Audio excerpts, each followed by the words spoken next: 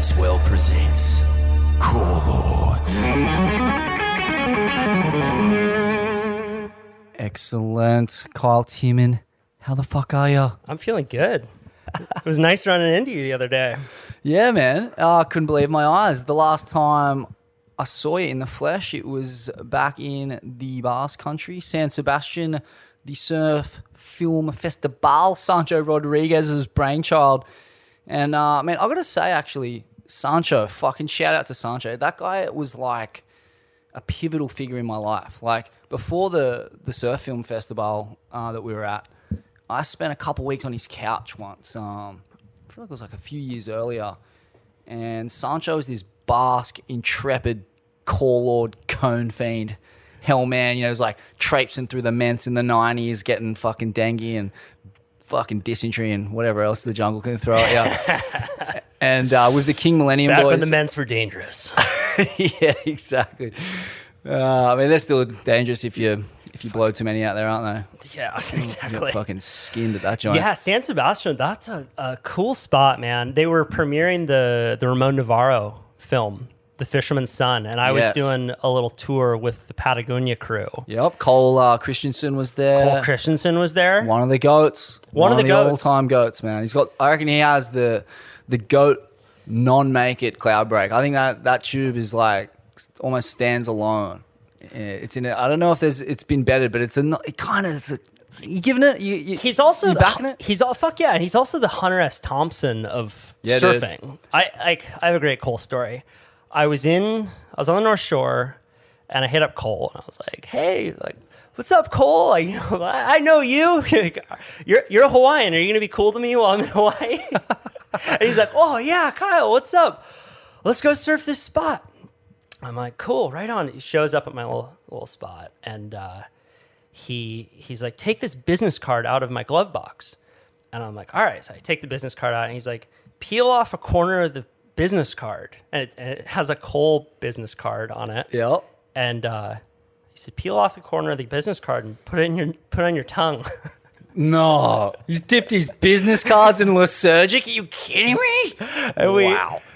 We commenced to have a great LSD surf sesh at a wave on the North Shore, and as we're walking through this path that leads to this cool little zone, there's a yoga class of women on surfboards, and they're doing like a stand-up paddle yoga surf class in flat water, because to paddle out to this wave we were going to, like, it's flat water in this little area, and then you go out, me? and they're in line, like almost kind of like perpendicular to the beach. And Cole and I look at each other and we're like, "You thinking what I'm thinking?" Like, yeah. And we just paddle through this line of women doing yoga on the beach and out to the fucking most fun little rippable 2 to 3 foot waves. And it was an LSD trip I will never forget. Man, that's the thing about LSD trips. You never forget them. I can tell you every stinking detail of every time I've taken a significant dose of psychedelics. And that's, something to be said for me, having, I've had my fucking head punched in by so many different cultures of people back in Australia. And, to the tune of, 12 to 15 concussions, as people listeners to this show know well. And my short-term memory's a little bit banged up, but never when I take psychedelics, man. It's crazy. It creates this neural circuitry that just leaves the most vivid imprints of every little fucking thing that happened in that journey. Cole, also, when I met him on his avocado farm there at Wailua, I believe. He was running like a woofing avocado farm. Is that sound right? Woofing. So what is it? The willing worker. It's basically a way for you to stay on a farm if you're willing to work. Right. And there was a yoga session going down, and yes, he offered me the obligatory dose of liquid LSD. I said no at the time, but kind of regret that now. And as it happened, I bumped into him again at the Steel Pulse concert in Waikiki. Steel Pulse. Yeah, of course. Of course, you got to be familiar with Steel Pulse. And since then, just had a just correspondences here and there with Cole. But one of the great stories he told me, and this was a story that was published in, I can't remember who I wrote it for. Might have been the Surfers Journal or Tracks Magazine, but Cole's first trip outside of Hawaii, you probably know this, was to Rapa Nui, Oh yeah. aka Easter Island, aka the most isolated island in the world, 5,000 kilometers off the coast of Chile in the Pacific. And he went there in the... Fuck, man, it was a long time ago. He was like 18 years old. And, there's fuck all cars on the island. And so you're actually riding horses around from surf break to surf break. The people are like Polynesian, I think. It's like a kind of a mix of...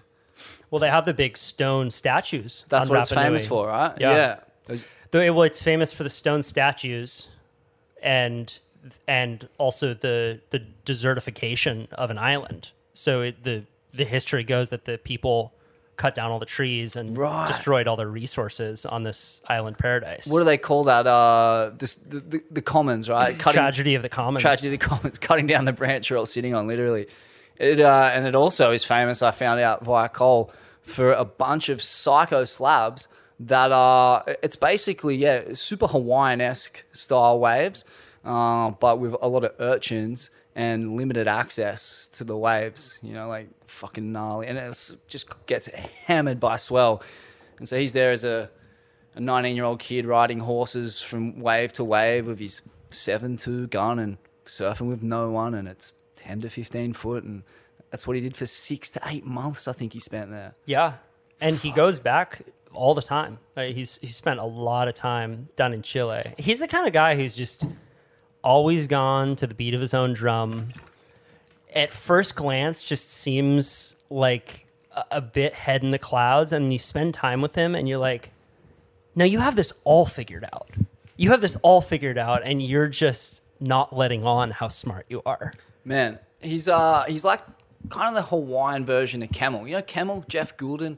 No. Camel's like, it's like, in my mind, the like two great Indo-ferals of all time, or actually not of all time, of say my generation roughly. Travis Potter and Camel. Camel lived in the jungle at G-Land for years, and it just was like in the 90s, and just was an intrepid Indo dude who, he's from West Oz originally, Toomey's guy, but again, just like on face value, you don't think he's that onto it. He just seems like a bit slow moving and not super sharp, but man, the guy is wily as a fox and fucking packs it with the best of them. He's an underground legend in Australia, and I put Cole kind of in that bracket. Yeah, they're all just like, just unassuming, very humble, very kind, loving people, so easy to get along with, have a chat with anyone, and they're all, has structured his life in such a way that he's going on awesome adventures. He installs solar panels too for a living. Right. So he has this job with business cards, where it allows him to surf for Patagonia, do solar, go on amazing surf trips, and then he's also really into split boarding.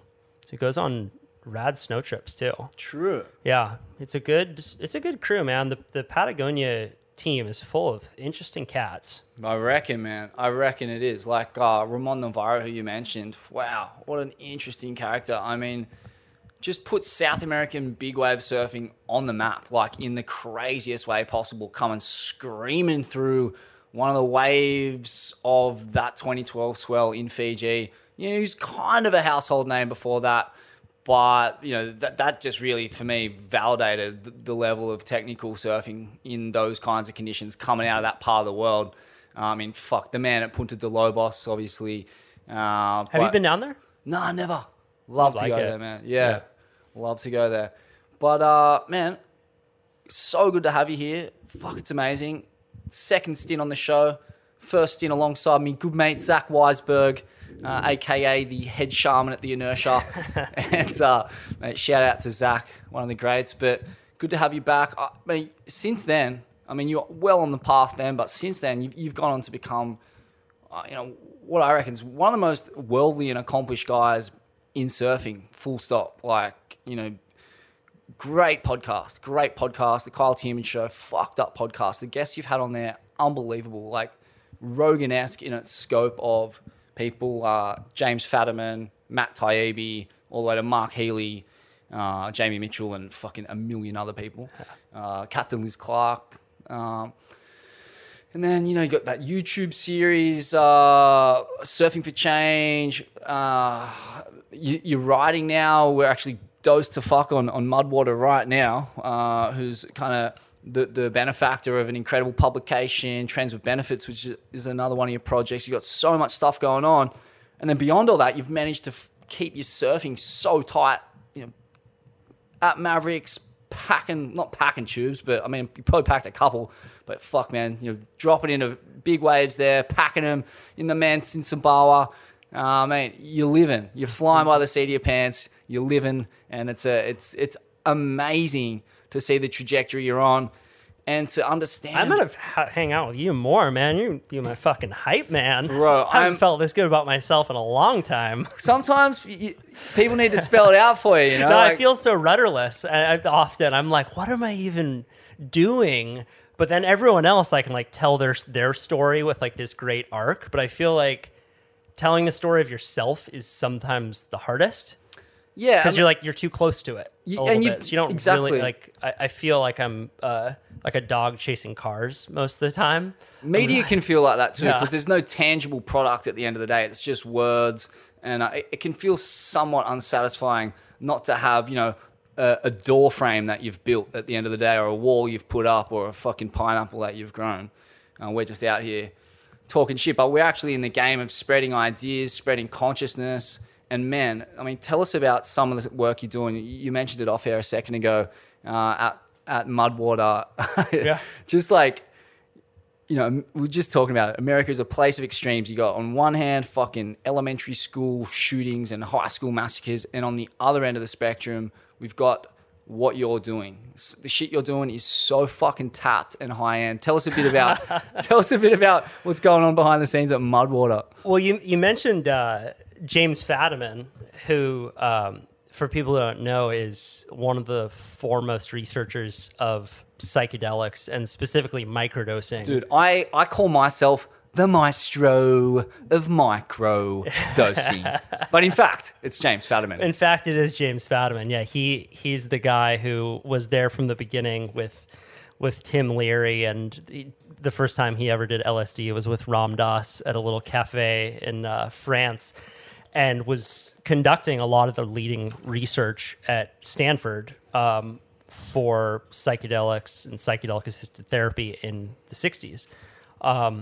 And he loves telling the story of how in 1970, when Nixon put a kibosh on the whole thing, largely due to Timothy Leary, who was this great psychedelic luminary, but went to the extreme, saying we should put psychedelics in the water, and it really, he was called the most dangerous man in America. I'm going to take umbrage with that, though. Like, I mean, that he might have been the fall guy that Nixon blamed it on, but you look at MK Ultra and some of these like CIA, that CIA program in particular, they were looking for reasons to discredit the left, whether it be the Black Panthers, the anti-war movement, and they were going to stop it. Nothing to do that, and they could see the potential for LSD and mushrooms and marijuana to destabilize so many of the cornerstones of capitalism, that being the military-industrial complex, the pharmaceutical drug complex,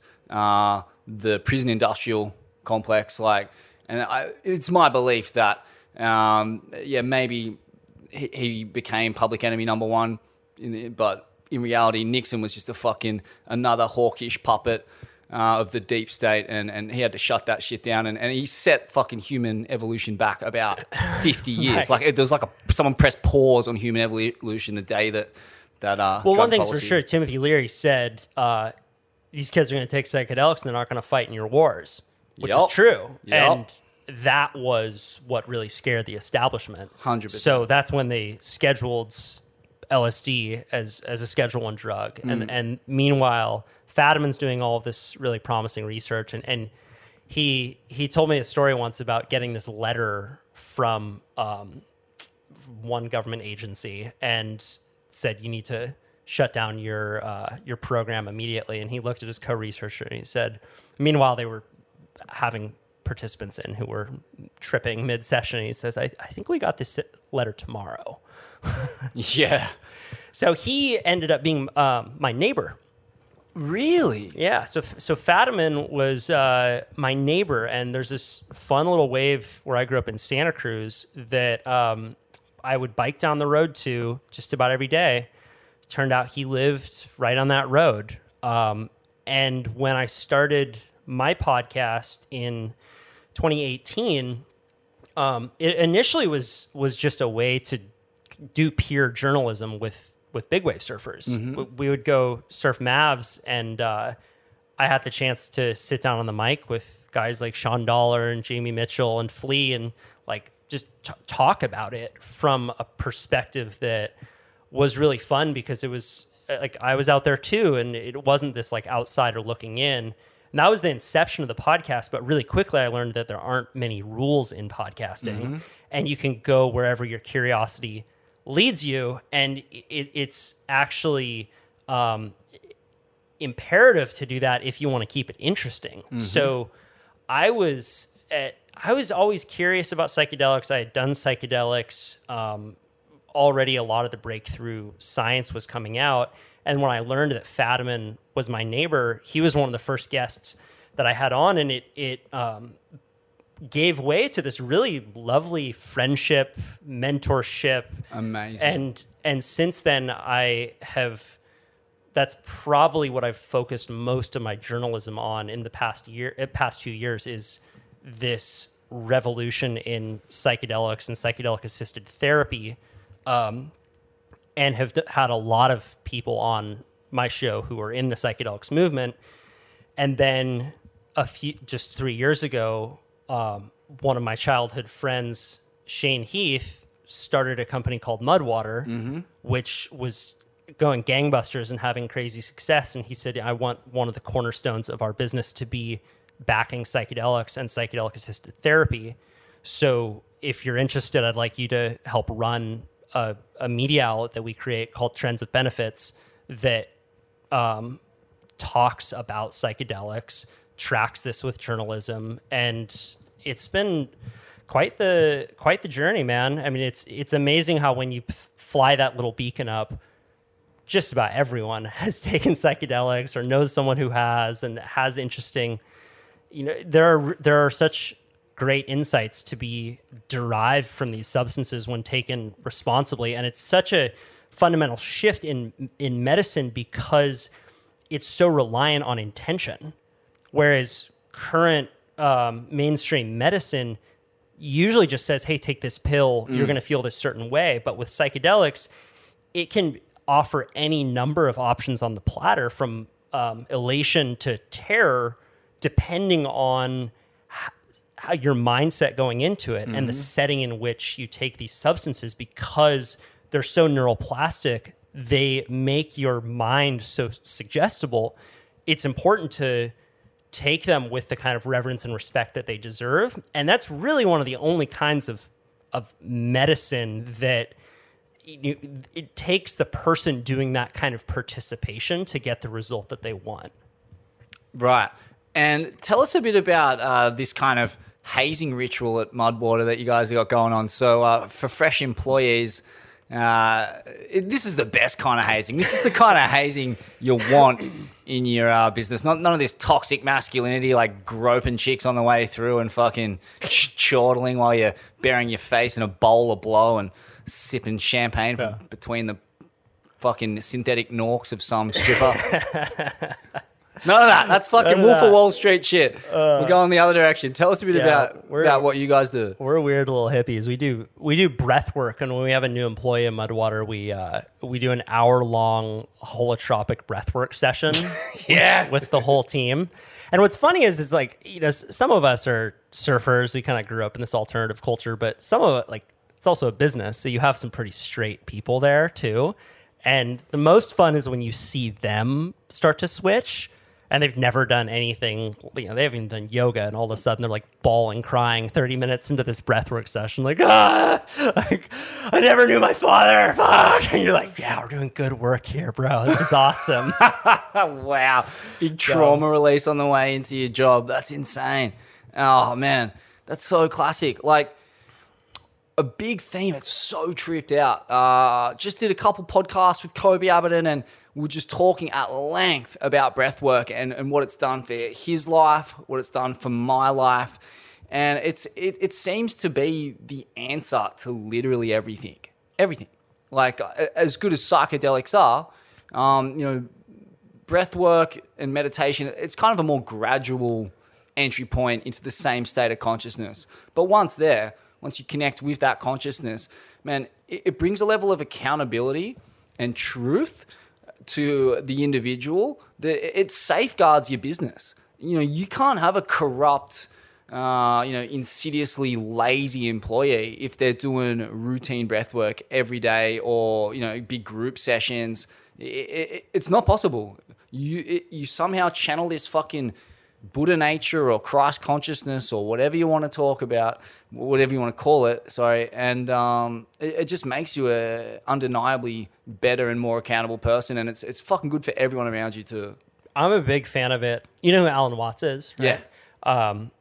He did a lot of writing about consciousness and altered states of consciousness, but he wasn't as bullish on psychedelics as Tim Leary and a lot of these other guys. And someone once asked him, like, well, why not? And he said, psychedelics are a microscope, and you don't want to live your whole life looking through a microscope. Which is, I really find that to be true. It's like, the when you get the message, hang up the phone line. Exactly. Like, and I think that a lot of people can get stuck in taking too many psychedelics, and I think that it can really mess people up.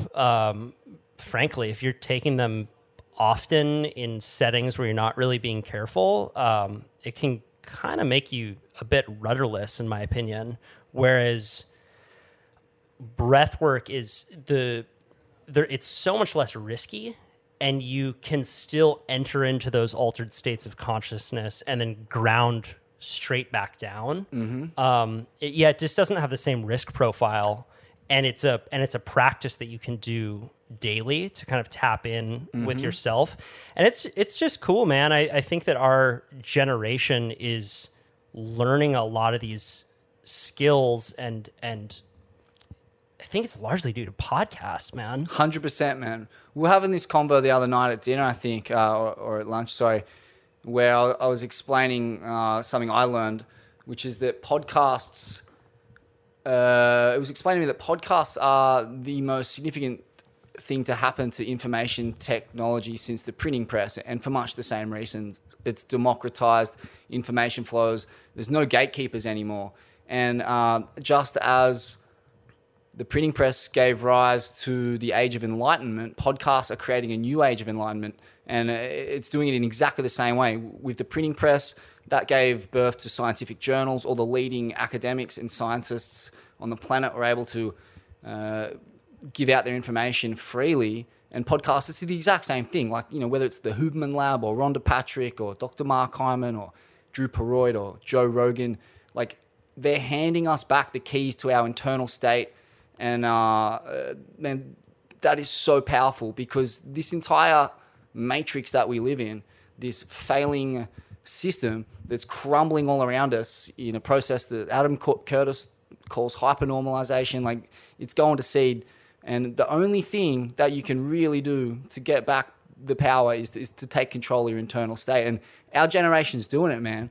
We're fucking doing it because we have to. We're staring down the barrel of some scary shit.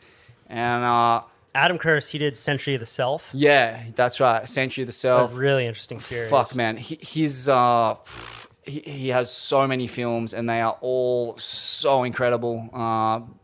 Quite bleak viewing. Like, he's an unapologetic truth teller. But you gotta, the truth will set you free, as they say, and there's no true adage. But yeah, man. So who are you listening to most right now? Like, who are the people that you really look to for good information whether it's information on health or philosophy? Yeah, I'll go with, I listen to the Be Here Now network, which is more or less Ram Dass's podcast. Like there's like fucking hundreds of his lectures. I've listened to those. Yeah. They're so good. So good.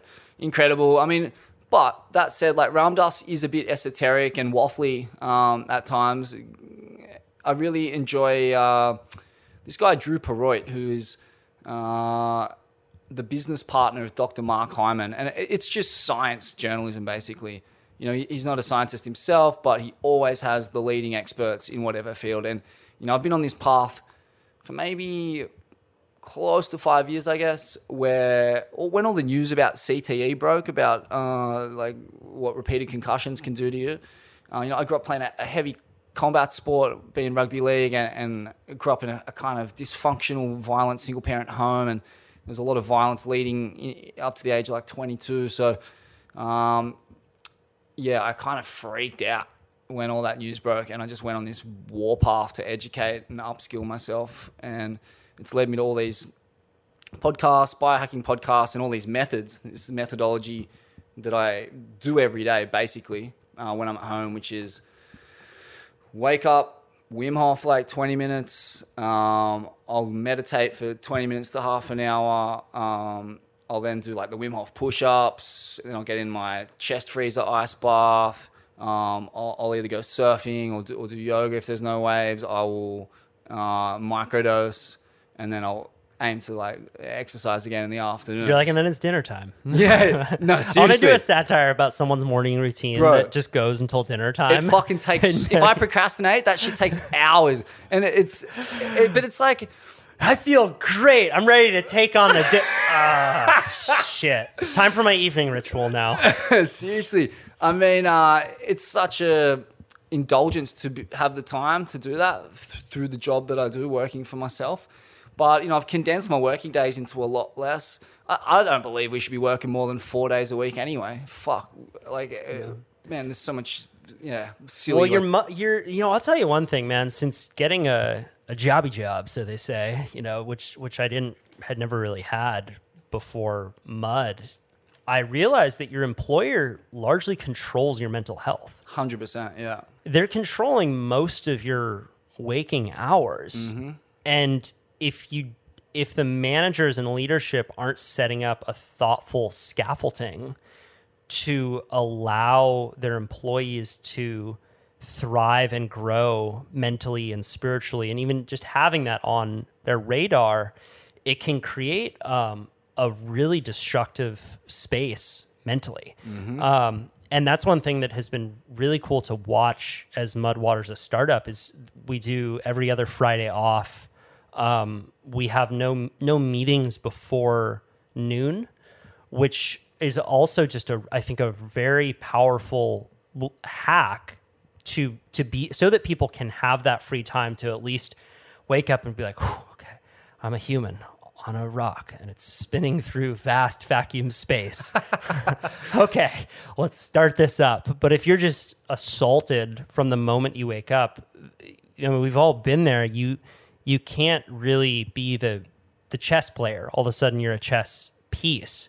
And I think that's where a lot of people kind of spin out. That's where I always spin out, is when I feel rushed. Yeah, 100%. I mean, we are so rushed by the systems or the mechanisms of the system we live in, namely like crippling debt pressure, house prices, cost of living. You know, it doesn't leave any room to breathe. You know, you're up and you're just fucking in the commute already before you've like wiped the sleep out of your eyes. You're drinking coffee on the way to work in your car. You know, you got fucking all these like family obligations. You know, both parents are often working now to service these debts. It's fucking borderline unlivable, man. And we're seeing the evidence of that. You know, mental health is at, you know, abysmal levels in the Western world. And we have none of the tools to survive a crippling system like that. Like at least here in Bali and in the rest of Indonesia, which is, you know, Muslim, Bali is Hindu, obviously. Their faith is so strong that, you know, in all of these ancient religions, there are so many tools that we're just kind of having to reinvigorate now with our own Western kind of language and shit. But they've been doing this for thousands of years. We're man. like, breath work. We started that shit. And they're like, have you ever heard of Tumo breathing? We were doing that 2,000 years ago. Seriously, yeah, exactly. And I mean, I don't think it really matters who started it or whatever. It's totally besides the point. It's just fucking just do it. Yeah, but there is this. I do think that there is this resurgence and this blend between ancient wisdom and modern science that is really attractive for young people right now, and the results are immediate. 100%. And shout out to the Tibetan Buddhist Mingyur Rinpoche and Dalai Lama. You know, these guys have always been on the vanguard of getting their religious practices tested by fMRI scans, and they live for this shit, man. The Tibetan Buddhists are fucking so high end in that respect. I think they've been really on the vanguard of that. Wim Hof too. You know, he's I've read his book. He's basically my hero in life. I don't have heroes per se, but he's the guy who's I respect his journey. He's to me like a biblical figure. Really like a blue collar guy who blue collar biblical figure. Yeah, and the fact he rejects that title makes him even more biblical. Like fuck, so would have Jesus, back in the day. Like Jesus was just a carpenter who did a lot of good shit for people, and Wim Hof's the same thing. He lost his wife to suicide and went on this crazy hero's journey and whatever. But he again has basically brought these traditions from the East to the West and vetted them with cutting edge science. And that's enabled us to get to this point where we're like, yeah, look, it's undeniable what this shit does. Otherwise, it stays in that woo-woo realm. And yeah. It's interesting what you said about how he went on his own hero's journey, because I think that a lot of people come to these kinds of practices when they're going through their own journey of sorts. Right before COVID hit, I got out of an 8-year relationship. And if anyone has gone through that experience, you know that it's fairly derailing spiritually. And when COVID hit, I was like, fuck, I'm out of here. I bought this old 1997 Ford RV named Starflight. And I went out to Colorado to meet a friend. And I was planning on being out there for 2 weeks. Ended up taking this road trip through Colorado, Wyoming, and Montana for 4 months, and would just do shout outs on the podcast, and someone would be like, hey, what's up, dude? I'm Dylan from Missoula, Montana. You should come cruise with our Missoula River surfers for a week. I'm fuck yeah, let's do it. Hey, what's up? I'm Kevin from Colorado. Like, come fly fish with me. And throughout this whole journey, I had no routine. It was marked by elation and loss, and freedom and depression, and there was just these wild emotional swings that I was feeling as I was driving through this unfamiliar part of America that's gorgeous. I mean, those states, Colorado, Wyoming, Montana, are so vast and powerful, and a lot of these towns are marked by these sinuous rivers that flow through. And I started cold plunging in the rivers, dude. And I would plunge in, and I would grab one of the rocks, and I would let my legs flow up and just be there, closing my eyes in this cold water, not really sure what was next for me. And then I would go back to my RV, a lot of time alone, a lot of time writing, not sure where to go next. And I found that I had to ground myself with these rituals. So I would sit in my little bed, this little fucking RV bed, and I would do breath work. Didn't have a TV to distract myself. Had the Sam Harris meditation app. Yep. Like do the waking up, and grew a lot. It was hard, but I grew a lot, and I came to a lot of those practices because I just needed some kind of more to kind of tie my spiritual ship to during that time on the road. Yeah, I mean, adversity is where the growth happens. It's interesting what you said too. One thing I realized during COVID actually, and via reading this book, Lost Connection by Johan Hari. Oh yeah. I'm trying to get him on Sick, the dude. Trends with Benefits podcast. Fucking get him on that. He's a legend, very intelligent guy. But one thing I realized is that it actually doesn't matter what you do in terms of creating that routine and structure.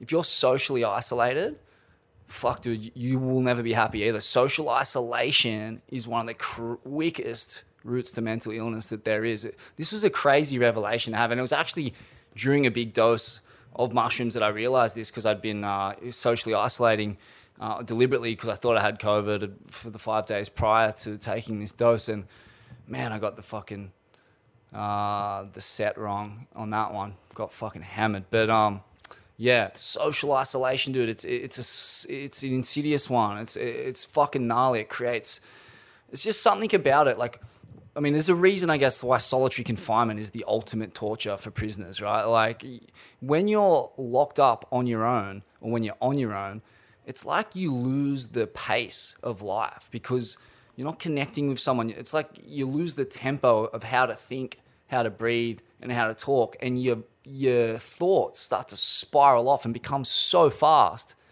that it creates shallow breathing and toxifies your whole fucking system. And you have these thought loops that are usually destructive, and they're usually focused on the self, which is a breeding ground for depression.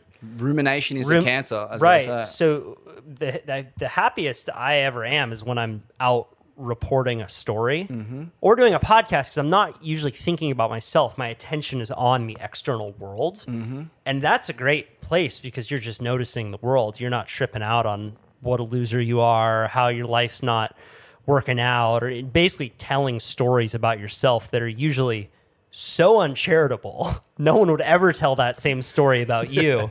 But when you're up some dirt road in fucking Bozeman, Montana in your RV with no one around to check you, it can get dark really fast. And if you don't have those rituals to ground yourself, including journaling, which I find incredibly helpful because it forces you to finish those thoughts. So if you're like, I'm a loser, I suck, it just writing it out on the page is really powerful because you get to test whether or not it's true. And often it does feel like a physical repository for thoughts. Wow. Just writing it down feels like you're like vomiting it out onto the page, and it's getting out of your head. And it also is beyond just helping with depression. Journaling's a really powerful tool for retention. So if you have a hard time remembering new things or learning new things, developing a habit where at night or in the next morning, you just write about some things that happened the day prior, whether it's like a new word that you wanted to learn or a person you met or a story. You just write it down in a journal, and it grooves that neural pathway so that you can remember it. Yeah, I remember studying for my end of school exams, and one of the statistics I came across was something that, you retain like 20 to 30% of what you read and like 70 to 80% of what you write down. But what you mentioned about journaling and getting those thoughts out and actually having to, face up to the self beatdowns, like see it there in print. Fuck, that's like so powerful, and for sure would have to sap some of the power out of those thoughts because they are fucking ridiculous, man. Once you see them written down, you must just be like that. That's a little bit absurd. That's a bit much. Like just like me telling you about your achievements also seems quite powerful. In a different way. I mean, it's all true, but it's not until you write it down or hear it said about you, you're like, fuck yeah, I've done some shit. Yeah, it's cool. And I've just in the last year too applied journaling to surfing because I was traveling all summer. It was the longest stint I had away from surfing since I started. And when I got back to Santa Cruz that October, I think I traveled. It was like March, April, so it was like May, June, July, August, September. I was on the road and doing all this shit that I was not good at. Like going climbing with guys, going fly fishing, went on a hunting trip. and just so many new, unfamiliar experiences. I've been hunting the last few years, but the other stuff, very little. And then got back to Santa Cruz in October, and the fucking tap got turned on, and we had the best winter at Mavericks ever. Oh, yeah, this is the winner that Mel got his fucking Mondo cone out there. Yeah. Multiple of them. And Yeah. I was still living in my RV, so I would just drive from Santa Cruz up to Half Moon Bay, which is this cool like zone where Mavericks is, and camp out at Half Moon Bay because it was like day after day after day at Mavs. And I would just keep my big boards in the RV. And I had all these routines and like habits. I would like do my breath work. I'd go out, get a session out there, journal about it. And it was, I had never done that to my surfing. I felt like such an idiot, but I was like, holy shit. Okay. I was sitting not deep enough, and I would write that down. Like, okay, I was sitting too far inside, or I felt like my board was not really working. I'm going to try these different fins. And I got to be very like, experimental with it. And because we had so many sessions, I probably had like 30 sessions out there through the winter, maybe 30, 40 sessions. I got to try different stuff out, which is rare when surfing big waves. So often when a big swell hits, you're just like, fuck, holy, this is heavy. I want to get a few. But when you get day after day, you get to analyze it and try different things out. And because of that, it was really the best winter of surfing I've ever had. And I think that it was a huge amount of it was due to the habits that I had cultivated the summer prior while not surfing at all. Man, that's fascinating. I'm fascinated to know as well, like, talk to us a bit about the scene at Mavericks, the setup, on those big days. I'm sure there was some particular standout sessions, but yeah, I mean, how does the lineup work? How does the pecking order work? I mean, it's super long periods there. Like, what's going on is like, fuck, how long are you waiting for sets? Like, I'm just so interested in the mechanics of that lineup and that scene. Yeah, it's a special place. So it's a little over an hour north of where I grew up in Santa Cruz. Santa Cruz has lots of point breaks, lots of diversity in waves. Half Moon Bay has less waves, but they have Mavericks, which is the reef out there breaks out of super deep water, and it's shaped sort of like a finger going vertically into the shore, which is why it's this deep water slab, really, and it breaks more or less in the same place every time. So you can get super close on a boat. You can also, one reason why you can break a world record out there is that you can sit in the spot and sort of know where the spot is for a 60-foot faced wave to come in, which you can't really do at a wave like Nazare, right? Where you guys are, I haven't surfed out there, but guys out there when they're paddling, it seems like you could just get so cleaned up by a wave that breaks 300 yards outside of you or to the left or to the right. Whereas Mavericks, it's kind of one spot every time. There's two bowls out there. So there's the main bowl, which is where you can sit deep. And then there's a bowl a little bit more on the shoulder called Lates Bowl.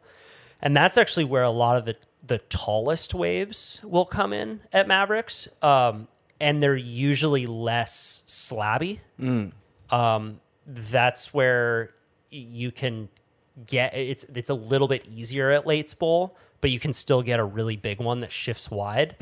When Kelly Slater got second at Mavericks years ago, apparently he was just sitting at Lates Bowl.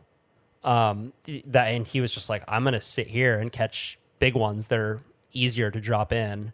And you guys, like Flea and Pete and all those guys, were just airdropping from the deeper bowl, which is more of a slab.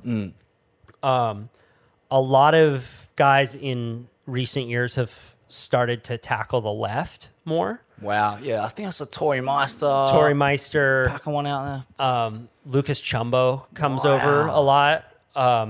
And it's a fucking psycho wave. I'm regular foot and just don't think I'm good enough to knife it under one of those barrels. But it's been really sick to watch a lot of those guys go left.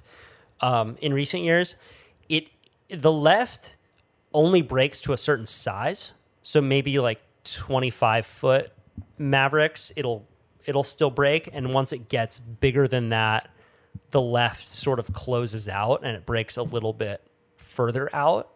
But interestingly enough, a lot of the worst beatings that people get are on the smaller days. The day that Mark Fu died, for example, was not a huge day, but the inside waves will bowl up on that finger reef, and what Mavericks is known for is the beating, and it'll just suck you to the bottom of the ocean. And then it'll pull you in, and the wave regains power, so it doesn't just dissipate. And on a lot of those inside waves, you'll get worked, and you'll be like, okay, I feel like I'm gonna come up now, and it'll feel like it gains more energy. Wow. So you can get these really long hold downs that will pull you in to this boneyard area that is full of rocks. And usually if you get like 3 waves on the head, you'll be in the boneyard zone, and it's recommended to probably take your leash off, because one thing that happened to Flea out there years ago was he got his leash caught on one of the rocks and almost died out there. So people say if you're going to get a few on the head, you can get washed through the rocks, but it's probably smart to take your leash off there. And it's a wave that's crowded, and especially on the big days, everyone flies over. But it's a lineup that is pretty merit-based. I think that it's one of those lineups where if you go out there and you show respect and you really want it, you can get a wave. People will snap if you go out and it's your first session and you're like back paddling guys, or if you're paddling for too many waves and then not going, that's pretty fucking annoying, because in a lot of big wave sessions there's long waits, and you're sitting out there, and if you fall on those waves, Greg Long has been a real mentor to me. He's a super good friend, and I do most of my traveling with him. And he once told me, he's like, when you're surfing big waves, it's kind of like having lives in a video game, and you have like 4 lives. Let's say you have 4 lives before it's game over that day. Yeah. And if you're falling on waves that size again and again, even if you're not getting injured, you're just going to get so depleted that you're going to get over it. So pick and choose your waves well out there. And I've sort of taken that approach, and that was one thing that kind of shifted for me, because I've been surfing out there since maybe I was like 22. And I had a really good mentor early on named Tyler Fox, he was a Maverick surfer. He was actually my housemate, super talented small wave surfer too. So he had that kind of like small wave agility. He would go left out there. He would get really big ones on the right, make the final at Mavs pretty much every year. And he was really calculated. So he taught me a lot of safety going into it. And we would go up to Mavericks and there'd be a really big swell, but the fog would be set in, and he'd be like, no, it's too dangerous. We're not going to go out today. So I was really grateful that I had someone like him early on to introduce me to it in a more calculated way, because I have the kind of personality that is not very calculated. I grew up skateboarding. I was always like the fucking kid who would like ollie off the roof and be like, fuck it, like this is sick. And like slamming was like the best part. Oh yeah, this is rad. And I went out there, the first couple years, and I was just slamming way more than I wanted to.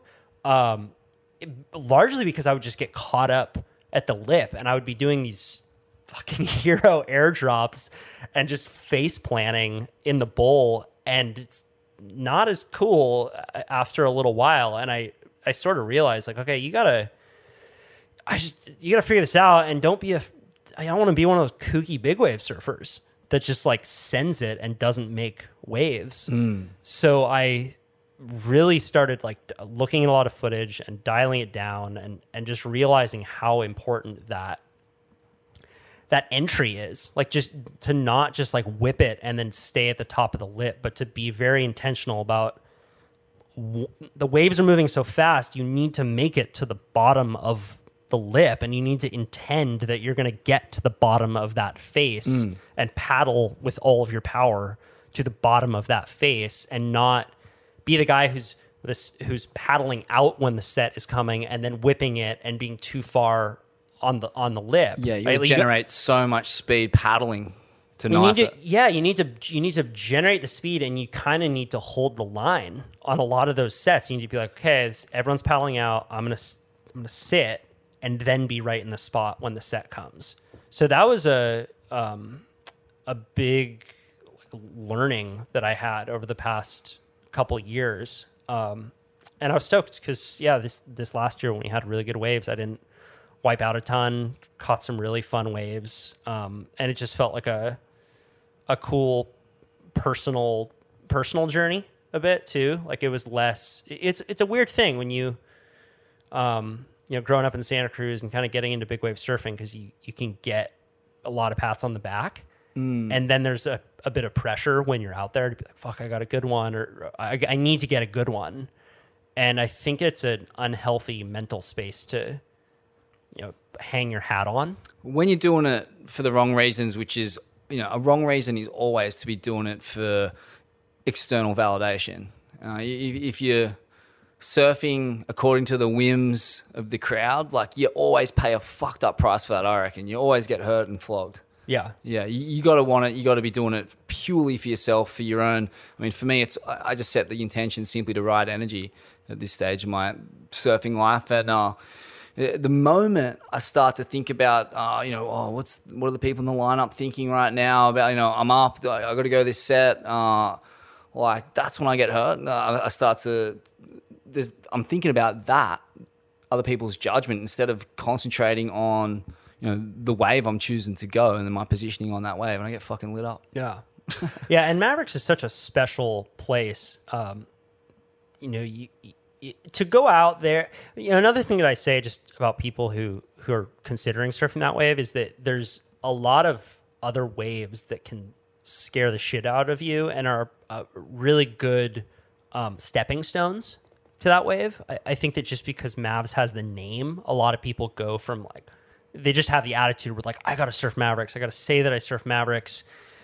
And in reality, I think it's a lot smarter and more sustainable to get into surfing bigger waves 100%, and see if you really like it. Of course, that would seem to be common sense, but yet so many people would fall into the trap of not doing that. Well, they think that the famous big waves are the only big waves, which is just not true. It's like, dude, go to Uluwatu on that last swell, and there were some bombs that you could push yourself on.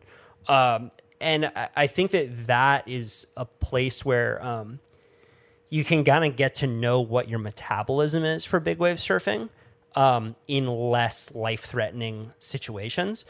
I interviewed Mark Healy once, and I asked him some question about big wave surfing and what he recommends for people. And he said, if you want a big wave surfer, you need to know that you really want it. Mm-hmm. And it can't be an external goal. You need to be like, this is something that I really want to do, and I'm willing to pay a price, like the ultimate price, because it's the most dangerous kind of surfing you can do. And that always really stuck with me, because I've toggled my metabolism up and down year after year. And there are guys like Kai Lenny and Lucas Chumbo who will surf way fucking bigger waves than I ever will. And I'm so cool with that. I remember one day at Mavericks a few years ago, there was these crazy numbers. And one thing that can happen at Mavericks is you get a south wind, which is it kind of goes sideways up the face and is really devilish. It's devilish and it's super dangerous. It makes it pretty much unsurfable. I can't imagine. But sometimes when there's south wind forecasted, it can go glassy for sections, and then it'll kick up again. But there were really big numbers, and I drove up by myself and just wanted to check it out. And there was a boat going out that I was able to get a spot on, and who was on it? Russell Bierke was on it. Lucas Chumbo was on it. Yeah. Two of the biggest heavy hitters in the Heavy game. hitters. Who else? Hotman, Othman Yeah. Shifani, Yeah, the fucking Moroccan madman. Love Hotman, the fucking legend. One of the great nicknames. One of the great nicknames, Hotman, dude. Shout out to Hotman, dude. I went to Morocco last So year, good. and that dude just styled me out so much. But those guys and they were hungry for it, and it was just a scary, weird day. Paddled out there, or we took a boat out, and we were sitting in the channel waiting for it, and all of a sudden we were seeing these sets coming through that were breaking 100 yards outside the main bowl, and I mean, it was probably 60-foot faced waves coming through, like the kind of waves that made me like so scared just to be on the boat. Like I was like, I don't know if I want to be in the ocean, like anywhere near the ocean right now. This kind of energy is so intimidating. And It's almost like a sorry to cut Yeah, you yeah. off, but it's being in the proximity of waves and swell of a magnitude you didn't really think was possible. For me, it's like a quite psychedelic experience. very psychedelic. There's a bit of ego death in it. Like I was in a situation recently where, this is not the kinds of conditions you're talking about, but just a very large swell with a long period and a really high tide, and it went flat for fucking 20 minutes. And then the mother of all sets came through, and we were sitting on the takeoff spot at this slab, and we had to start just paddling for the shore. And I remember just thinking like, it was like a really like psychedelic moment where I was like, I had that feeling of like, fucking nothing. Nothing. You think you fucking human, Yeah. you know nothing. You're an ant. Like, I felt like such an idiot in that moment. I felt like so filled with like, when the ego dissolves in those psychedelic experiences, you feel like such a dummy. You feel like such an ant. It's a great way to put it. You feel like such an ant. Scale that up to 60-foot oceans, and yeah, dude, I'm fucking telling that boat driver like, yeah, man, can we like maybe Yeah, but I was out there, and Russell and Shumba, these guys were psyching. Yeah, because these guys don't have fully formed prefrontal cortexes Yeah. yet. The risk assessment part of their brain is still the size Yeah. of a pea, and it will soon be the size of a squash ball by the time you hit your 30s. But yeah, these It does guys change. It Yeah, does. It does change. But they're frothing. They're fucking out there. And I'm the only local guy from the area on the boat. So there's this feeling like, You got to rep the zone, dude. what? Like, I want to go get a bomb in front of you guys. And it was cool, man. I mean, I genuinely thought about my mentors, like people who the people who had taught me and kind of brought me into this community of big wave surfing, like Greg and Tyler. And I was just like, you know what? I don't need to do this.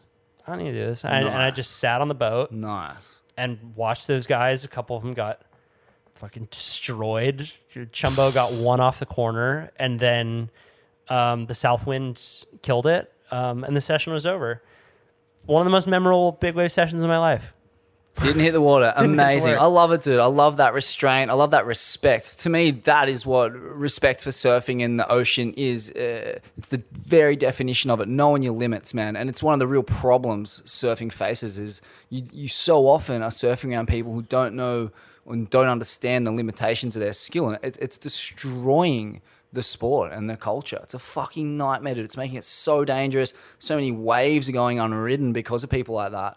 It's a shocker. I once listened to an episode with Tim Ferriss and Sam Harris, and they were talking about psychedelics, and they said, I don't think that anyone should talk about psychedelics until they've had a terrifying trip. Yeah, dude. And I feel the same way about big wave surfing because you can go out and get a really big wave, or you can go out and get a couple really big waves. You can have a whole season where you don't really fall and you start to feel invincible. And other guys are pulling back and you're like, what? I got this. And it's only until you get rocked on one that you should be able to talk about it, because then you know. And there are a lot of guys that I've seen who will get really psyched on surfing Mavericks, and then they'll get rocked on one, and they'll get a 2-wave hold down or something, and you won't see them anymore. And that's not like bagging on them. That's like people just get to that point where they're like, fuck that. I thought I was going to die. And I don't want that to happen to me. Like, I'm like, dude, I want to have a fun, long surf life. And I don't need to get to that point where I think that my life is going to be over. And I think that it takes a certain amount of restraint to have longevity. For sure. Yeah, man. Well said. And, really at the end of the day, it is about fun. And for some people, fun comes in the form of challenging yourself and, progressing, staying in the zone of proximal development, progressing mentally, physically, spiritually. And that can all come through surfing. But, yeah, you need to really be checking your intentions when the waves are of mortal consequence. And, speaking of cones of mortal consequence, where were you in proximity to the Condor when he packed his all-time Mondo cone? The Condor, I missed that session, unfortunately. I was out and I had him on my podcast 2 weeks prior because he had also got another wave. He didn't get a barrel on it, but it was one of the best waves anyone had ever ridden at Mavericks. It was on the day that Kai Lenny was getting a lot of really good waves. It was Bluebird, big as it gets. Ian Walsh came over. Twiggy was out. I was just maxing perfect Mavericks. So I had Pete on the show and had him walk me through that wave, thinking it was wave of the winter. That was insane. And then 2 weeks later, he goes out and gets another one.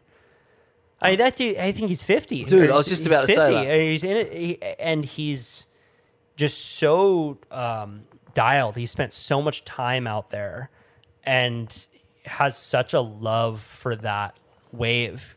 He's out there all the time, just frothing.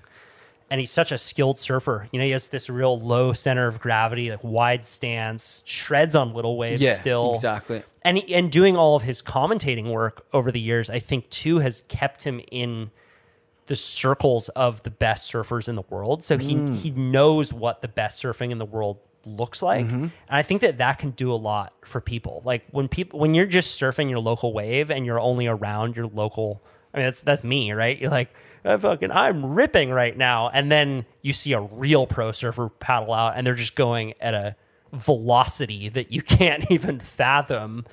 Like you just don't know what you don't know. And I think that Pete is one of those guys who grew up in Santa Cruz where the level of surfing is high, but then spent his 40s around the top surfers in the world. And I think that's in part kept him so sharp into his 50s. Yeah, you can't be what you can't see. And I mean, it's so crazy that in our lifetime, we've seen surfing go from this sport that's done by people in their 20s into this martial art almost that's done by these fucking sensei shaman goats like Kelly Slater and Pete Mel, guys who are breaking performance barriers for all ages at like 50, man. It's fucking like, and Grant Twiggy Baker's in that conversation too, like in Nathan Hedge, like when the waves are serious, it's these dudes, like these old school veterans, these war horses who've been through the rigors of life and hardship and addiction and fucking who knows what. And they just cradle out of their caves and fucking just with their walkers and then just find the best wave of the day. That's it, man. Toss the Zimmer frame into the shrub, fucking put the Rhino Chaser under the arm. And yeah, well,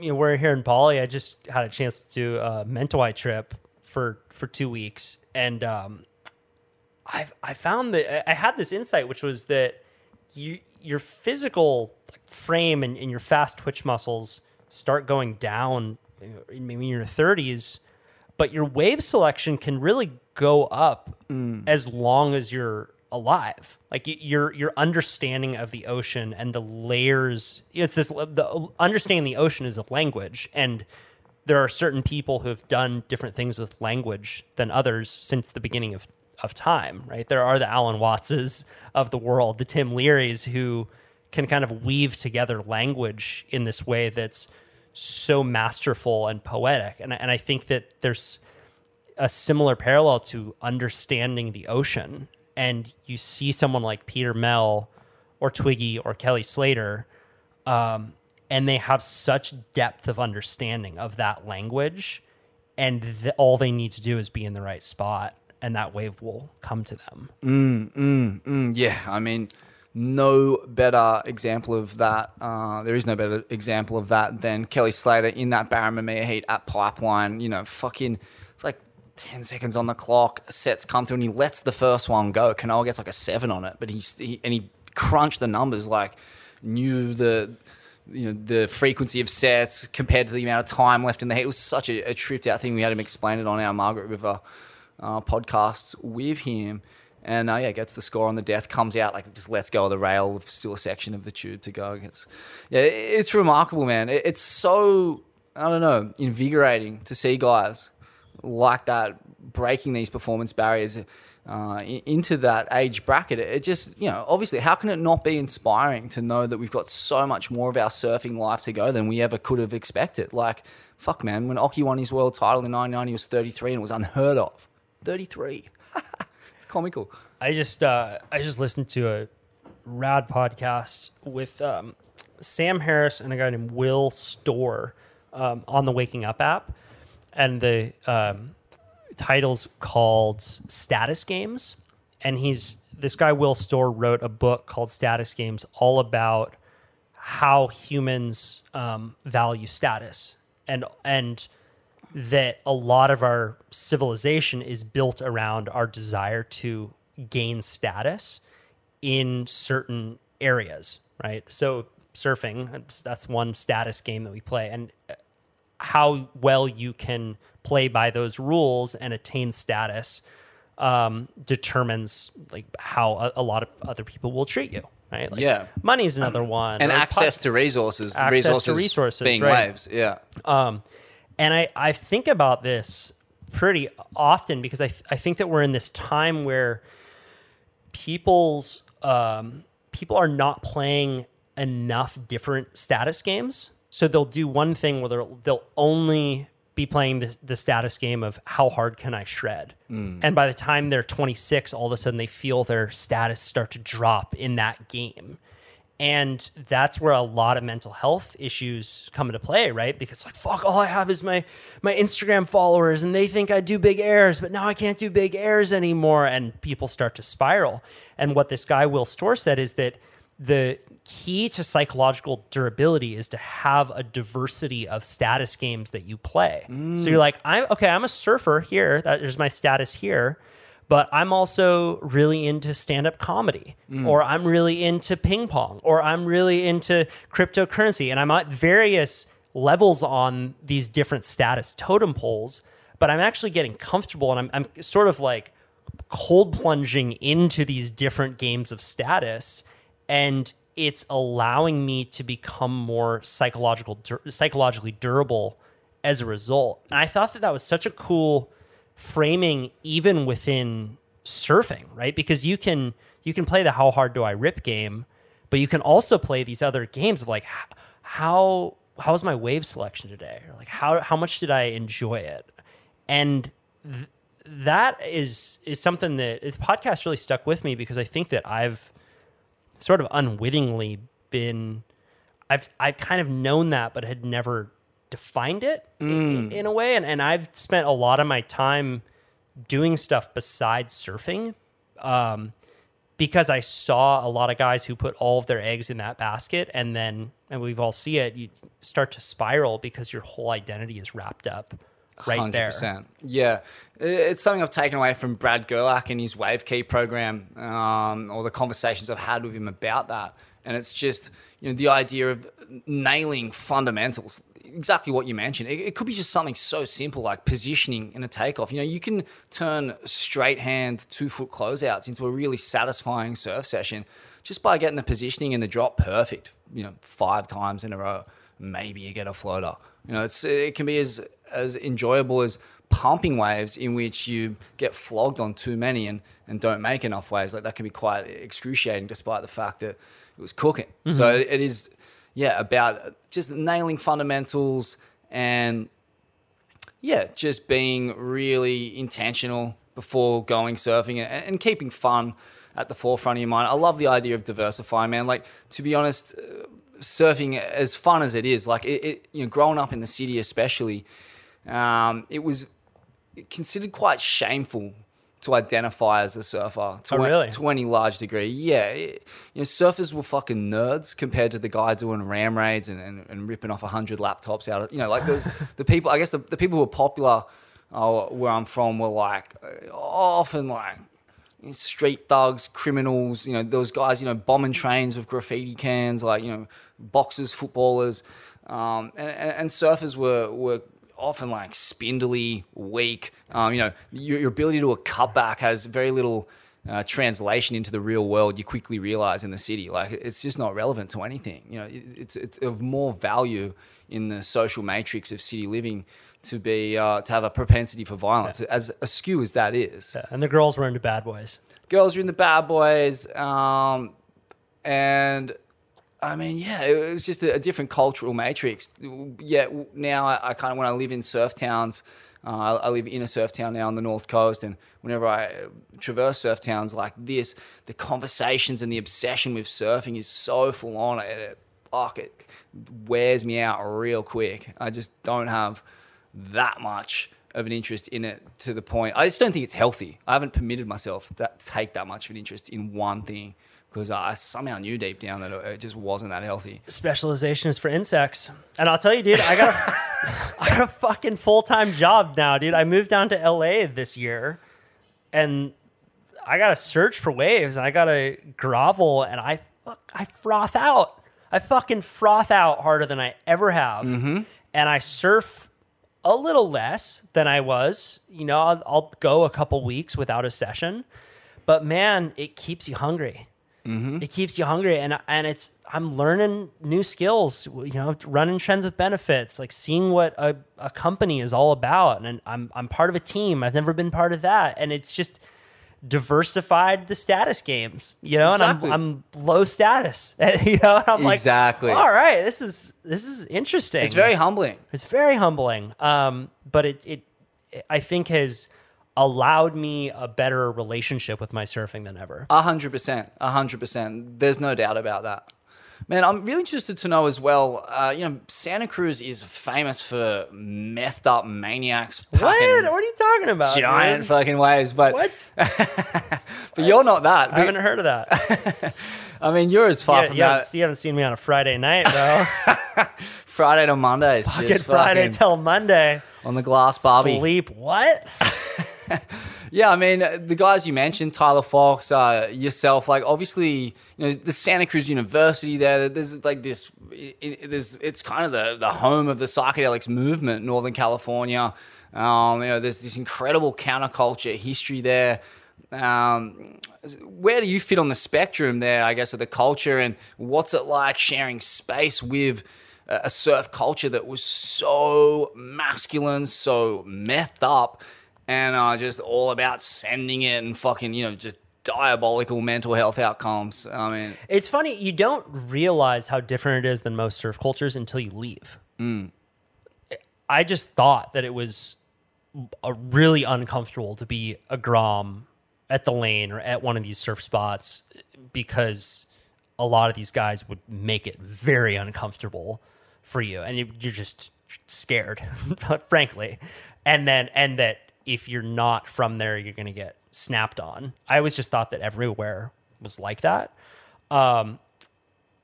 And part of me has a kind of pride in it. I mean, a little bit of sheepish pride. Like, so many places have just gone to Kookville with, you know, a bunch of Costco soft top wave riders. And there was something really rad about that, like fuck you attitude, like Santa Cruz skateboards, with a lot of surf skate crossover, a lot of anti-establishment, which surfing was founded on. And there was a lot of pride growing up in that just very fast-paced culture. And growing up, we really did look up to a lot of these guys who I still think, you know, are really, I mean, they paved the way. Like, there was a time when Santa Cruz was one of the pinnacle places where innovative aerial surfing was going down. A In the late %. late 90s, early 2000s, you had the Rat Flea, Boy. Rat Boy, Barney doing incredible stuff. And I think that it might take some of that fuck you attitude to also have a lot of the innovation that comes with it. But there's a real dark side to it. And a lot of those guys died. You know, Barney died. They all got hooked on hard drugs. And growing up through my teens, I was real good friends with Nat Young. And we did get to see that. I'm still friends with Nat.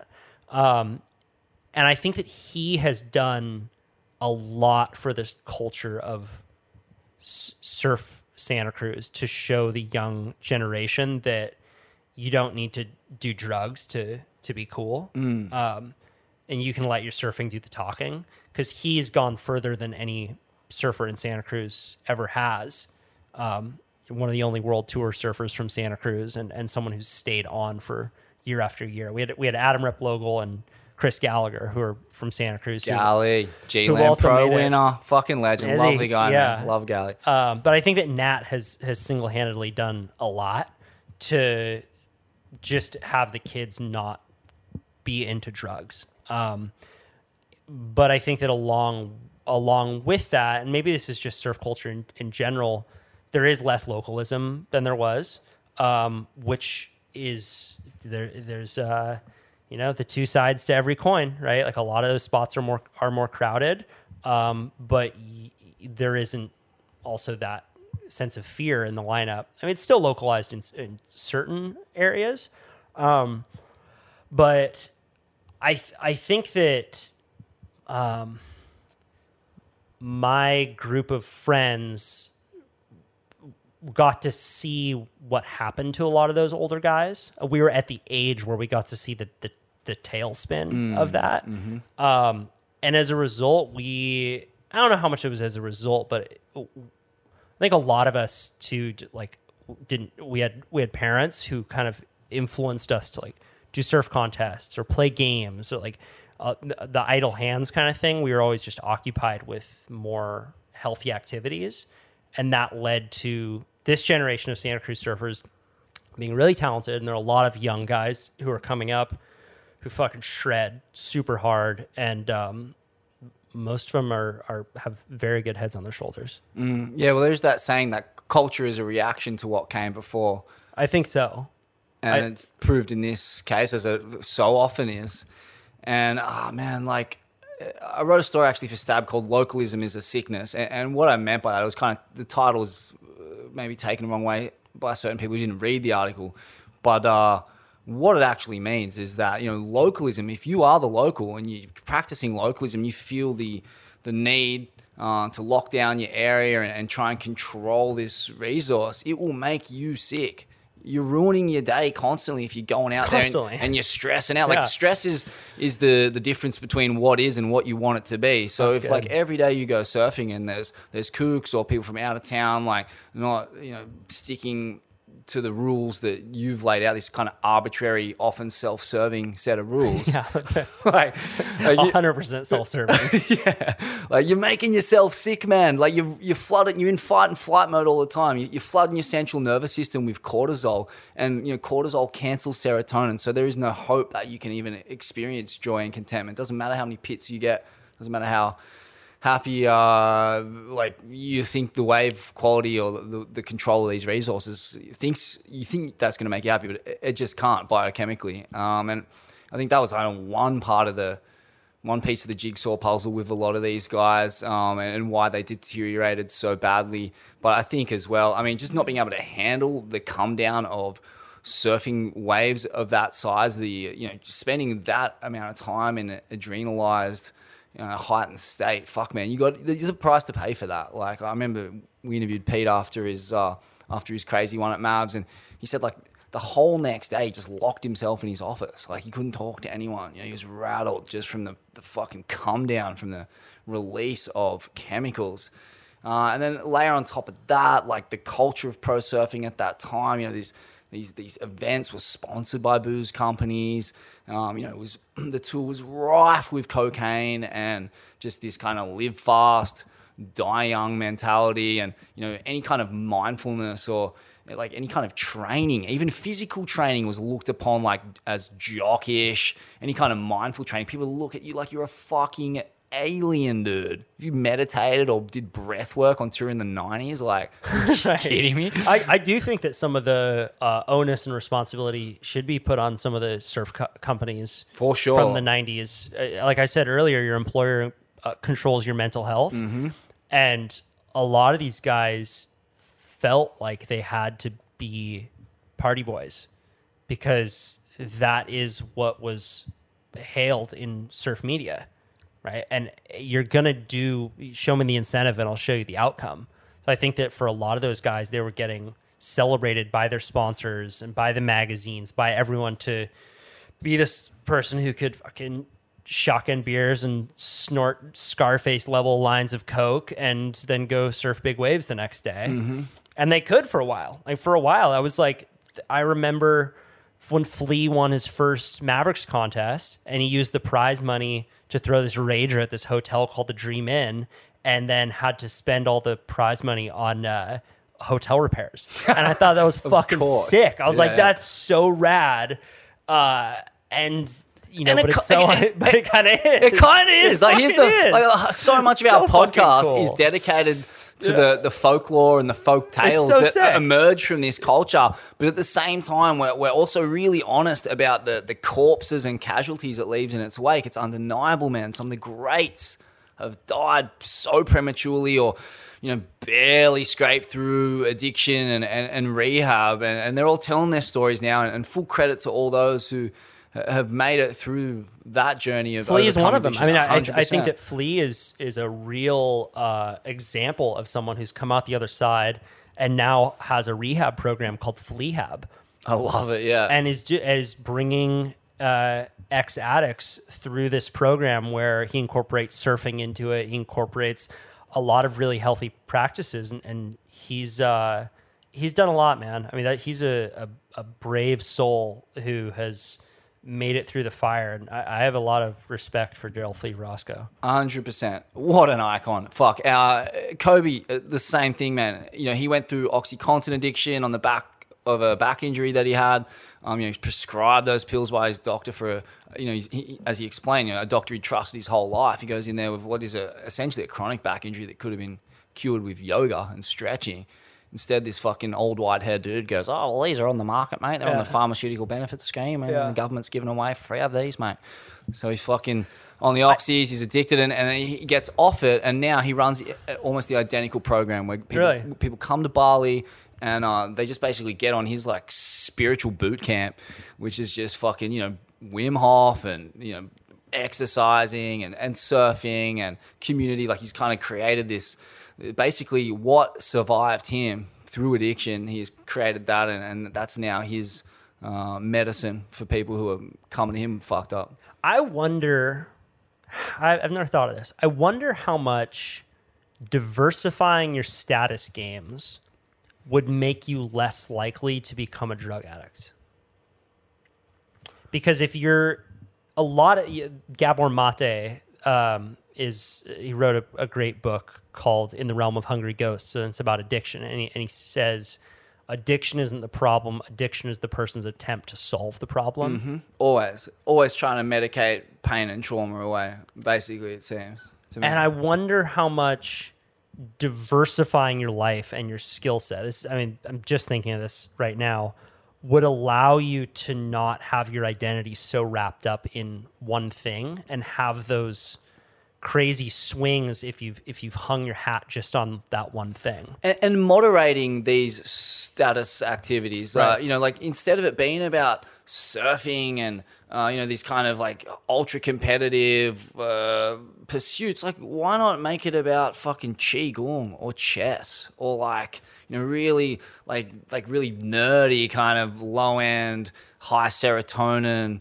activities. I feel like there's just this. It's really deeply etched into masculine culture. There's this kind of aversion to just calm, lame, little fun things like knitting or painting or fucking reading a book or like having a book club. Like we had a book club Sick. On the North Coast recently. And That's radical. it turned into fucking smoking joints the size of my forearm and doing group Wim Hof and getting in the ice baths together. But fuck, it was good, man. It was so good to connect like that with other men and in this, really... It's an interesting thing. Like status to me confers some kind of competition, which I kind of like. I wonder how these kind of more ancient religions and creeds would view something like that. It's like I always kind of check my value system against what I know about, say, Tibetan Buddhism or something like that. Where it's all about and Balinese Hinduism, where it's all about just paying it forward with good karma and being kind to each other and practicing meditation and yoga and taking care of your community and your family. I don't see a lot of like status in that, but maybe I don't understand status correctly. It's like seems so selfless to me. Sure. So in a lot of hunter-gatherer cultures, they were fiercely egalitarian. So if you went off and shot a big deer and you thought that you were hot shit, the tribe would literally surround you and make fun of you. And they'd be like, what would you do for bringing that little bag of bones back? Who do you think you are? And it was a mechanism to keep status in check because they realized that humans we just are status oriented. We like doing things and we like getting better at things and raising our status through that. But they knew how out of control that could get. Right? You could turn into Donald Trump if unchecked. So they had a lot of these mechanisms in place through humor and heckling, which could keep people in order. And I think that like, dude, just fucking lighthearted heckles among friend groups are a very human thing because it keeps people in check. So throughout history, we have had cultural setups that did keep people in check. And a lot of it was used through humor. Man, that's so interesting because in Australia, we are often written off for having this really virulent strain of tall poppy syndrome. Mm-hmm. And but maybe we're just like ultra evolved or like or maybe not evolved at all. We're just kind of Neanderthals still, but that's how we should have stayed. Well, I think that hunter-gatherers, sorry. I think that what tall poppy, I love the term tall poppy syndrome, and I think that where that can become really dangerous is when your social group is tearing you down for trying new things. Mm-hmm, mm-hmm. Right? It's like, what, you're gonna try qigong, you fag? Mm-hmm. Like, what do you? And then you see a lot of teenagers who are afraid to try new things because they're terrified of what their friends are gonna think of them. They're going, they're gonna think I'm weird, so they only surf. They only do what's cool. And this has just become metastasized with social media where people are comparing themselves to everyone else all the time. So I think that like my view of tall poppy syndrome is it can get dangerous when you're afraid to try new things because of what you think your friends are going to think of you. But it's really helpful when you're all playing the same status game and you are just heckling each other if you think you got the barrel of the day. 100%. And you're talking about it. 100%. Man, I'm really keen to get into some of your achievements because fuck, dude, you've lived an incredibly decorated life. You went to Gaia University where you got a degree in green business. I'm really interested to know. I mean, what did your fucking certificate come on a banana leaf? It came in a banana leaf. Yeah, actually. amazing, They smeared period blood on a banana leaf and did a moon circle around me, and I got my degree. It was amazing. No, it was a pretty hippy-dippy little school, but it was done completely remote. So when I was 18, I wanted to be a documentary filmmaker. I think ever since I was a teenager, I've always romanticized journalists.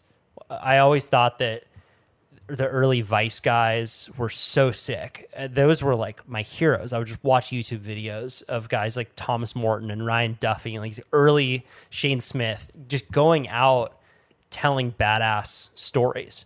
My dad is a filmmaker, so I had some of those skills early on, just knowing storytelling. And I have always been drawn to that.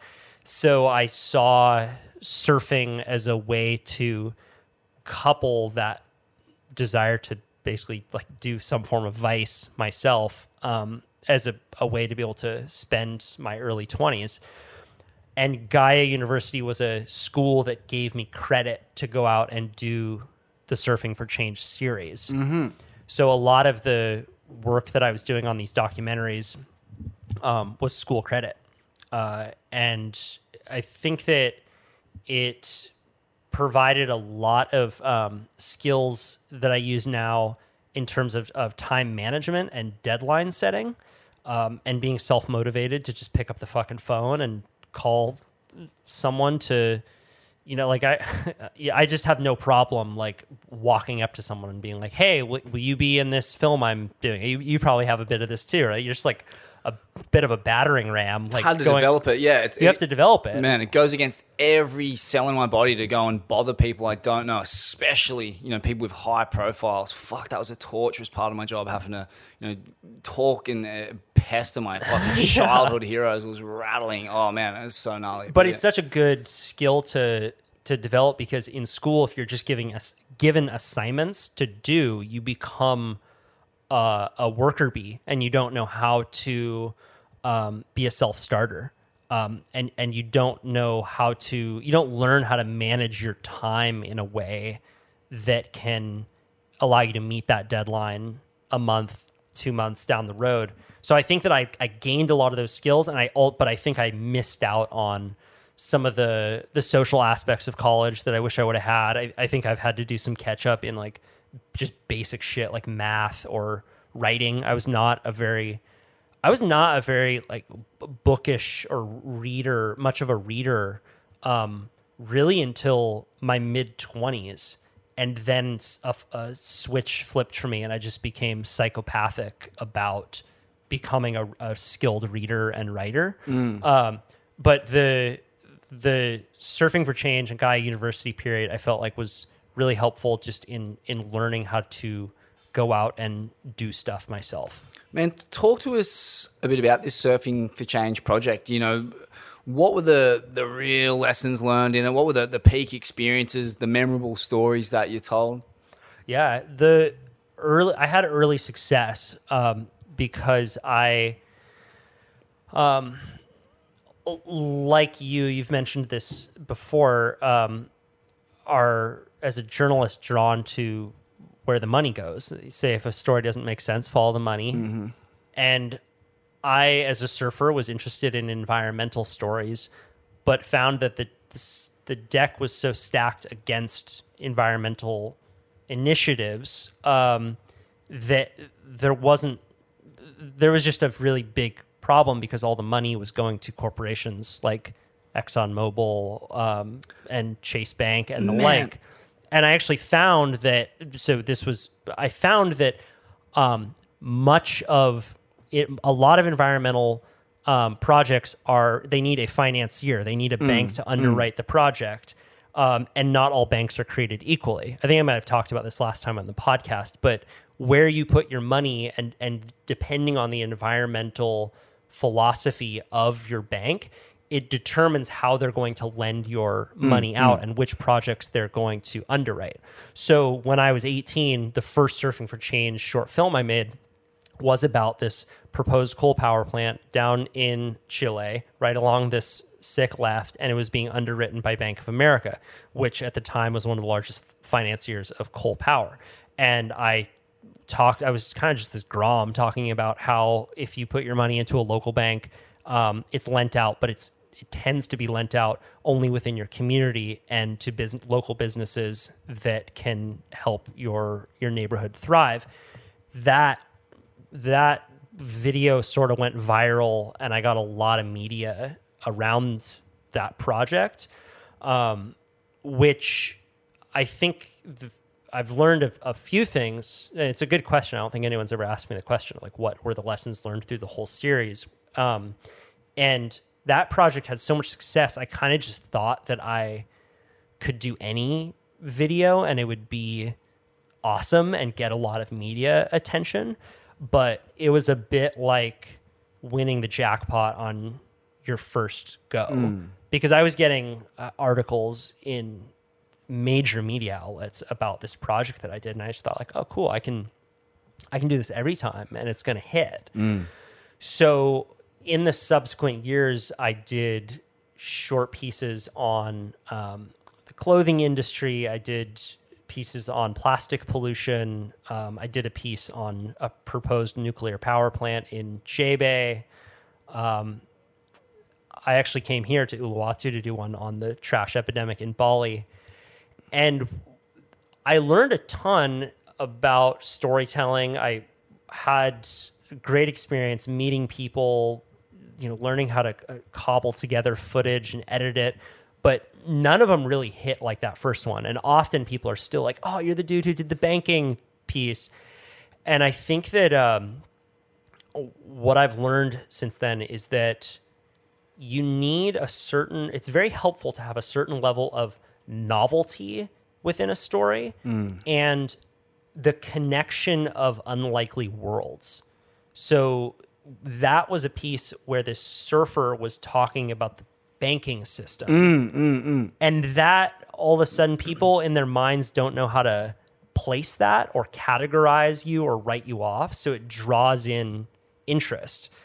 I think that a really powerful just form of making stories work is to show unlikely connections and tell those stories. Where if you're just a surfer doing a story on plastic pollution, it's like, fucking yawn. I don't care. But it's like that saying, like, dog bites a man isn't a story, but man bites a dog is a story. So since then, I've found that more novelty and more connection of disparate worlds can be a really good method for making stories that actually hit. And in terms of, what did you learn about the systems that govern this world? Like, is there a way that you can sum it up, in a fairly simple way? Like, there is some incredible system failures in this Matrix. It was really simply put by Yanis Varoufakis on Democracy Now! I listened to an interview with him. Do you know Yanis Varoufakis? No, I love Democracy Now! Yeah, well, that's another one of my go-to podcasts. He was the finance minister for Syriza in Greece. And he's a socialist. He was a heavy-hitting politician in Greece at a time of incredible financial upheaval when Greece's economy collapsed and Germany came knocking for fucking millions of dollars in debt that they thought they were owed, and Greece said, hey, you still haven't paid us our debt from World War I. We're not paying your fucking debt. Which I thought was so funny. Yeah, that was a gangster hilarious, dude. That whole story is so fucking funny to me. It's like this country is like the birthplace of fucking philosophy. Like, they are not idiots. Like, they were just living off credit. And Germany's buying up this debt going, we're going to get all this money someday. And then when it all went tits up, they're like, we're not paying. What are you going to do about it? We're going to invade. You're going to invade us. But anyway, Varoufakis, he's written a book. I've forgotten about it, what the name of it is now. But he just made the point that the system works as simply as this, and you really touched on this with your banking TEDx and your banking episode, where it's like the Reserve Bank prints the money. Federal Reserve. Federal Reserve prints the money. That money is given to banks, and those banks fund infrastructure projects. The infrastructure projects that the banks fund, the investment banks, say your Goldman Sachs and whoever else, are almost always fossil fuel infrastructure products, infrastructure projects. They're bankrolling.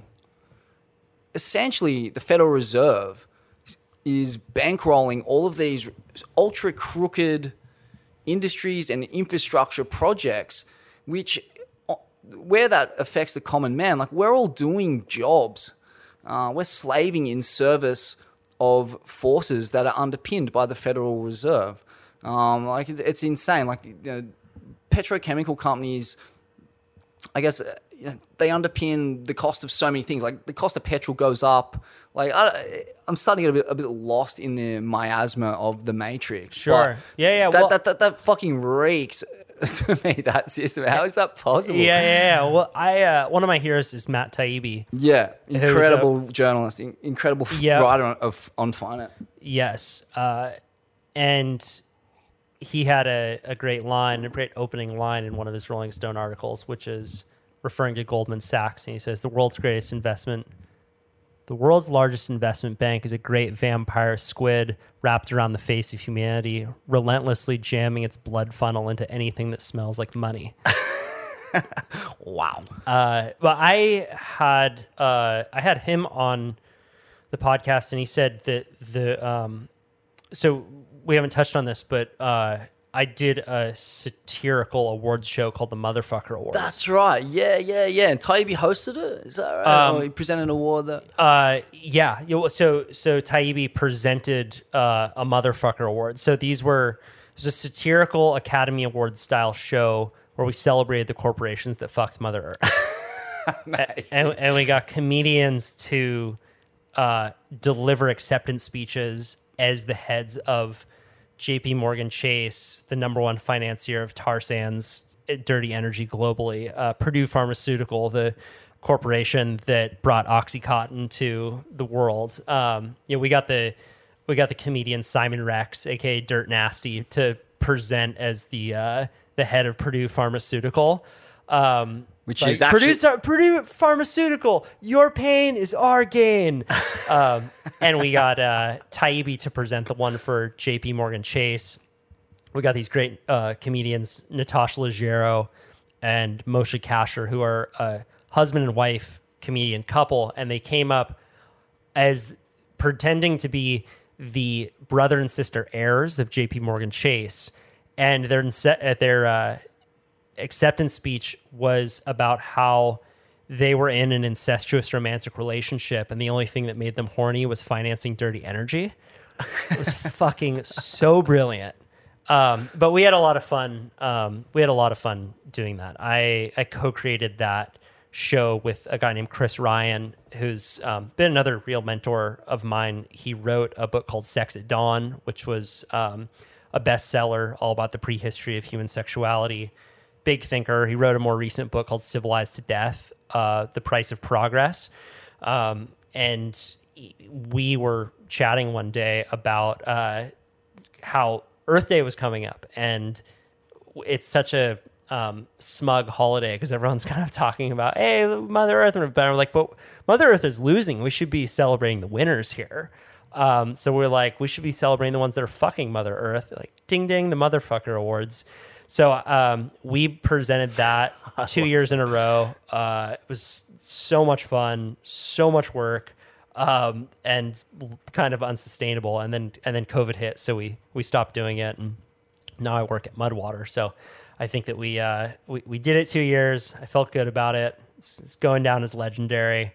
But Taibbi, when I interviewed him, I kind of asked him a similar question, and he said, all of your winners, all the motherfuckers, have one thing in common, which is that they have sociopathic business models. And I think that what people, I think that where a lot of people go wrong in their thinking about the problem is they think that just government at large is the problem, and they then will vote in ways that go against their interests, and they'll gut organizations that are government organizations that are really the only mechanism to keep a lot of these corporations with sociopathic business models in check.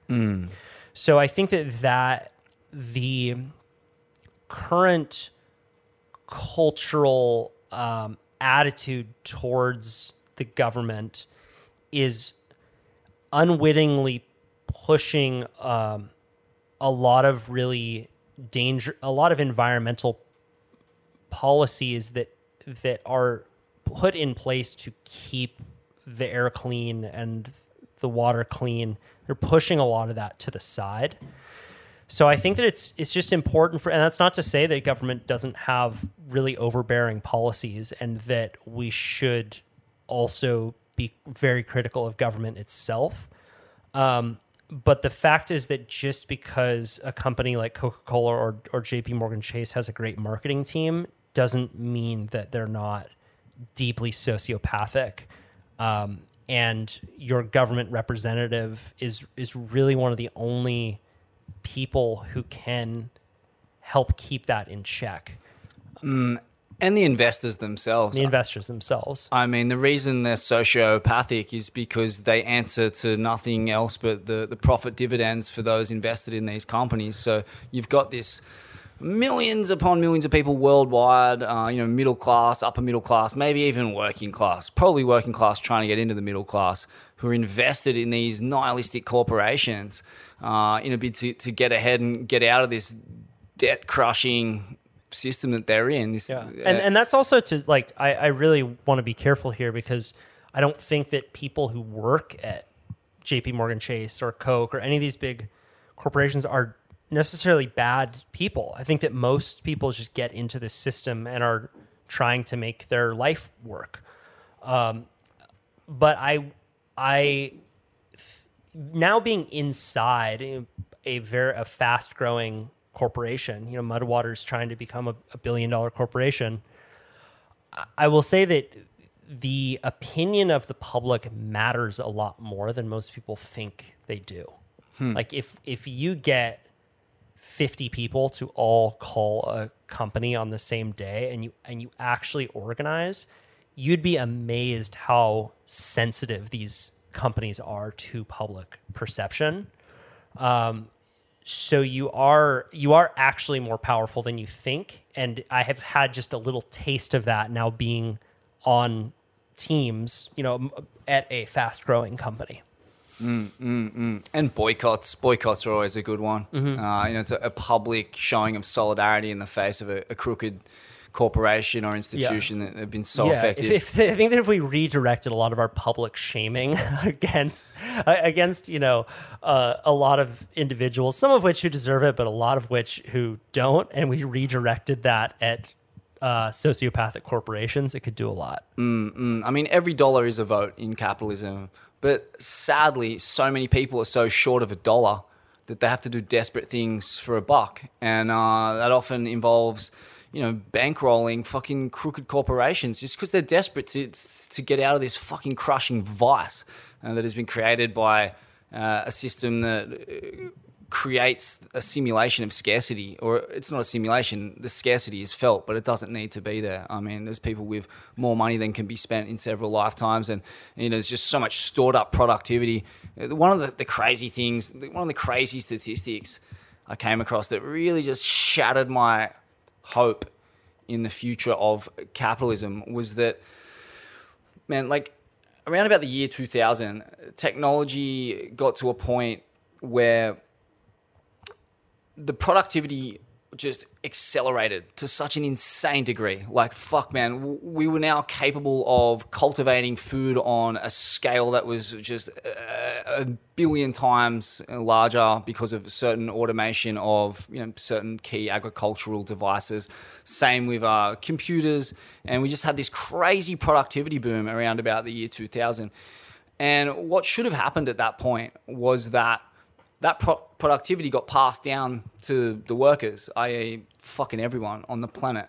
What actually happened is that productivity got sucked up into the bank accounts of Jeff Bezos and the like, and employee wages have stayed more or less flat, while CEO wages have gone up like 937% and shit like that. And the whole system is so weighted in the direction of the global investor class, the global elite, the rich, that they've bought governments, like they've bought media outlets, like Bezos literally owns the Washington Post, so our instruments for change and culpability have been so deeply corrupted by the rich that there's really no hope. And it just seems to me that we're sailing in this direction, literally with fucking super yachts, which is like the biggest and best waste of money there is. Like the global elites need to have the most ornate... Besides a Costco surfboard, of course. Yeah, that's it. I mean, they're two sides of the same coin. They're both barely seaworthy vessels at the end of the day. Well played.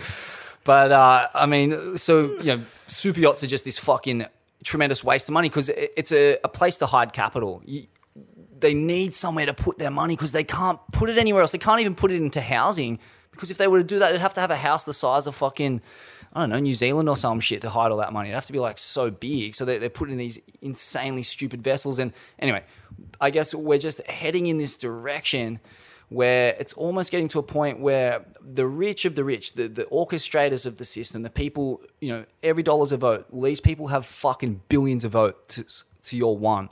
And we're heading in this direction where they're buying up big slices of land in New Zealand. They're buying these fucking crazy boats. It's almost like, are we heading for some like Noah's Ark apocalypse where Bezos and the like are just going to be sailing rings around the world while we're all fucking underwater? I mean, it's kind of seems to be where we're heading, like with climate change and sea levels rising. It's all a bit paranoid and apocalyptic, but that's not a lie. Like what I just said is actually the direction that we're heading with climate change and, the potential of water wars and, incredible levels of drought and the fucking destruction of cultivatable land and the scarcity increasing. Like, fuck, man, it's a scary time.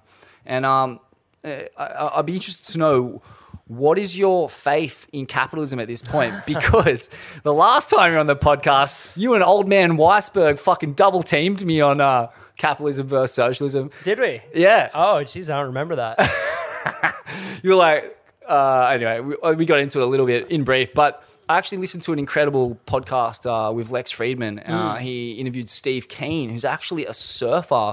You should get this guy on your podcast. I couldn't get a contact for him, sadly. I was trying to get him on mine, but maybe you can do better. Steve Keen, he's a Sydney University professor, and he surfs, and he fucking is like the leading thinker in Marxist economics. And his interpretation of, or his understanding of parallel systems to capitalism is second to none. And what he explained was, I think it was in Marx's explanation of the way capitalism would work, it was that capitalism would come before socialism. Capitalism would be a necessary step to get to socialism. And capitalism has served its purpose in that it has generated incredible levels of productivity and abundance. It's just that it's all being withheld by elites. And I don't know what we do about that. I don't know if we sharpen the fucking guillotines or... I don't know how we shake them down, man, but it's got to be done. It's got to be done quickly because... So do you think that when you're talking about socialism, do you think that should include the government taking over the means of production of goods? I don't even... Because that seems like, that the argument for capitalism is like, well, the genius of capitalism is competition. And if you had the government being the only shop in town that's producing cell phones would suck and they would cost thousands of dollars. But because you have competing organizations, you're going to get a better product out of it. And we did. We got a great product. And that product was a technological boom like no other. And a boom in education and understanding and awareness that is fucking on the steepest ascent. Like it's going off the graph right now, human intelligence. But, and it's also plateauing due to, the dumbing down of food, water, fucking educational systems. But the competition, it got us to this point. It was essential. But now, everything's so weighted. Like what I'm saying, I don't really understand what socialism is necessarily. I understand a few key principles of it. In Australia, we've had several socialist prime ministers, and they've given us things like universal healthcare and public housing near the beach. And high wages for workers. It's the workers' paradise. A tradesman earns fucking crazy money. A cleaner earns crazy money in Australia. And so they fucking should. That is an essential job. They should earn much more money than a fucking banker or a lawyer or a journalist.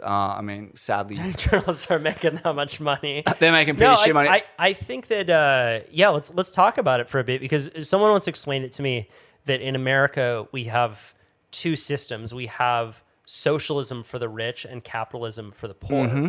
So when the banks needed to get bailed out in 2008, that was a socialist move. Right? If they were to just let them fail, that would have been true capitalism.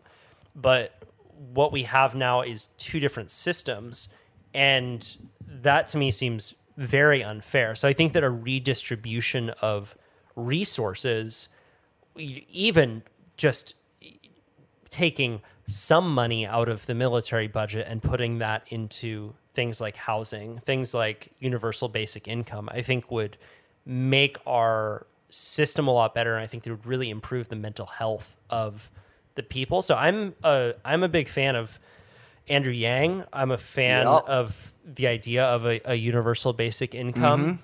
As was applied in Dolphin, Canada, and several other... there was trial versions of this that were done, and even like the Nixon government was in favor of it in the 70s. It's your money, right? Like you paid the taxes. It's your money. Why would you not want that as a benefit? And for as much bureaucracy as there is within the government, one thing that they can do is cut checks. And what they've found in a lot of these test studies, which they've done in Stockton, California, in Los Angeles, California, is that people use the money for things like car repair, childcare, like things that very much benefit yourself. And I think that it would do a huge amount to just not have so many people redlining, because such a huge percentage of people in America right now don't have $500 saved. 70% of Americans. I'm not going to say the stat actually, because I don't have it off my head, but it's a fucking huge amount of Americans that are barely getting by. And I think that that's an example of a lot of conservative ideology right now taking holds with the poor and lower middle class and getting them to vote further right, which is never going to end up with a policy where you could get something like universal basic income. And that, to me, is an example of people voting against their interests. And I think they've kind of they've co-opted or used a lot of the stupidity of the messaging of woke culture to do things like, oh, this is woke capitalism. This is, and that when they do that, because it's so unattractive right now in America to be seen as woke and be seen as this uber sensitive kind of cancel culture type person, I've seen a lot of people unwittingly move further right in their political dispositions just because they don't want to be seen as woke. You know what? You want to hear my paranoid conspiracy theory about the origins of woke politics? Sure. My take on woke politics and identity politics is that it could potentially be CIA psyops. That's your side. And it's been because they have been trying to fracture the left into a million pieces for fucking a long time, man. Probably since the 1950s, 1940s of Red Scares and the whole way through. And this is the most successful attempt at it yet, because they have managed to convince left people to do the work for them. The left-wing politics, it's always about class, man. It's always about fucking cash flow. Man, it's always about money. Like, in this system, like, money is just time and it's stored up stress. Like, fucking waving rainbow flags and, like, all the, like, woke, political correct language and shit. It is no substitute for cold hard currency in your hand. It's no substitute for the ability to, feed your family, get healthcare for your family, house your family. Like, it's always been about class, man. The left always understood that, and somehow we've forgotten that. Woke politics never talks about class, man. And the people who never talk about class in that woke realm, they're always middle class and upper middle class, man. And they're coming out of these imperial institutions like your Harvards, your Yales, your Berkeleys, as countercultural and educational as they might seem, these institutions are still, at the end of the day, like American institutions. America is being the home of capitalism and it's being the world police, the home of the military industrial complex, probably killed more people than the Nazis since the end of World War II. Like the US administration, American people, beautiful people. Some of my favorite people are American people, but the system is fucked up there, man, and we're all paying a price for it. I think you said it really beautifully, which is that it was a very big mistake for the movement to focus on race instead of class. And when you had thinkers like George Orwell, they were distinctly focused on class. Mate, Malcolm X was distinctly focused on class. Angela Davis was distinctly focused on class. These were some of the biggest and most boisterous and bombastic black thinkers of their time. They got it. Of course they got it, man. Fuck. Right, but to have the care of the movement shift only towards race and gender alienates such a huge segment of the American population, right? Which is every fucking working person, every fucking working person out there. Shifts them all to the right. Shifts them all to the right immediately.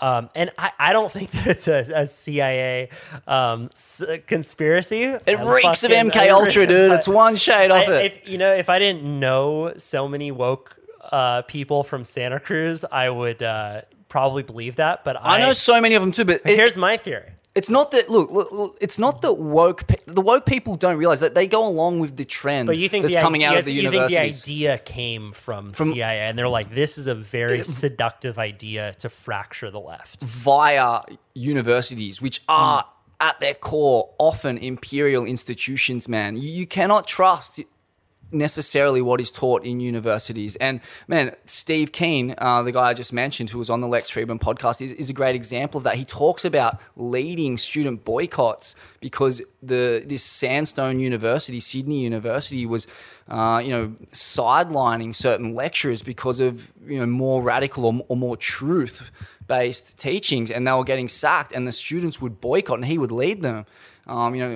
So, like, man, don't put all your faith in institutions like universities and the teachers that they've got there, that they can be gotten to, man. Everyone has a price. Here's my theory on the rise of woke culture. I think that it is the result of young people being spiritually bereft. So throughout history, it was usually the religious institutions that controlled the beliefs of people. And even in the United States, it was up until pretty recently, Christianity and that story controlled the actions of great numbers of people. And I think that when millennials started to grow up, the result of the Catholic Church being unveiled, a lot of these stories were just unbelievable. And I think that came along with this idea and this feeling that a lot of young people had that they were powerless and that they didn't matter. And that's a really scary place to sit psychologically. When you don't have something to spiritually hang your hat on, you don't feel powerful. And they then attached a kind of religious fervor, which is woke culture, to secular issues. So that is what you get when, if you want to talk about a really complex subject like race or racism and having a different opinion and being shut down by that person, shut down, or we're going to cancel you. That reeks of religious and dogmatic ideology. So I think that it's people placing their spirituality, a kind of spiritual barren landscape, into secular issues. Yeah, well said. And I have heard that theory. And yeah, I mean, look, it's probably the more realistic. But I think, man, there's been some incredible sleight of hand that's occurred in left-wing politics. And I cannot believe that the microphone has been passed to these like shrieking blue-haired fucking vegans who go around calling people privileged because they have white skin. It's like, dude, like, have you been to Scotland or England or Ireland? There is fucking hundreds of thousands of people living in housing projects who are all white. They're like straddling poverty. Have you ever been to a factory? Have you ever worked in a factory? Like, or have you ever been a bricklayer on a cold morning in fucking the north of England? Like, have you ever tested your academic theory on these people? Have you ever gone to a building site where some guys, maybe in Australia or America, he's fucking sweating bricks, mixing cement? And have you ever gone, hey, buddy, like, you're privileged, man, because you got white skin? Like, test your academic theories in the real world before you start spraying them everywhere. Well, I think that you also always need to be persuasive, and woke stories are not persuasive. So it's not to say that racism doesn't exist. I mean, if you look purely at the economics between black and white people in America, it's stark. The household income between the average white person and average black person is stark, and you're like, okay, this is a big problem here. But is the best way to tackle it to call every white person that makes a faux pas a racist and get them fired? That's not a very persuasive way to call people into your movement. And if you look at one of Martin Luther King's great geniuses, was the framing of the civil rights movement was very much one of a call-in culture. So he would say things like, we are all brothers and sisters of God, and some of our brothers and sisters are not being treated with the same dignity as others. You had a whole movement that was making abjectly racist people want to listen and want to get involved and be part of the music, be part of the art. And it became something that was irresistible and was responsible for a lot of the progress that we've seen over the last 60 years. And it's because that message was so persuasive. And he knew that. That guy was a fucking smart dude. Well, he was channeling God, man, literally. Like, he would, I'm sure he prayed, which is a lot, which is essentially meditation. If you want to do breath work and meditate and pray, you channel the Buddha nature, you channel the Christ consciousness. What comes spewing out of your mouth is like a direct line to, I don't know what it is, man, the source, God, the fucking, like, just the pure truth.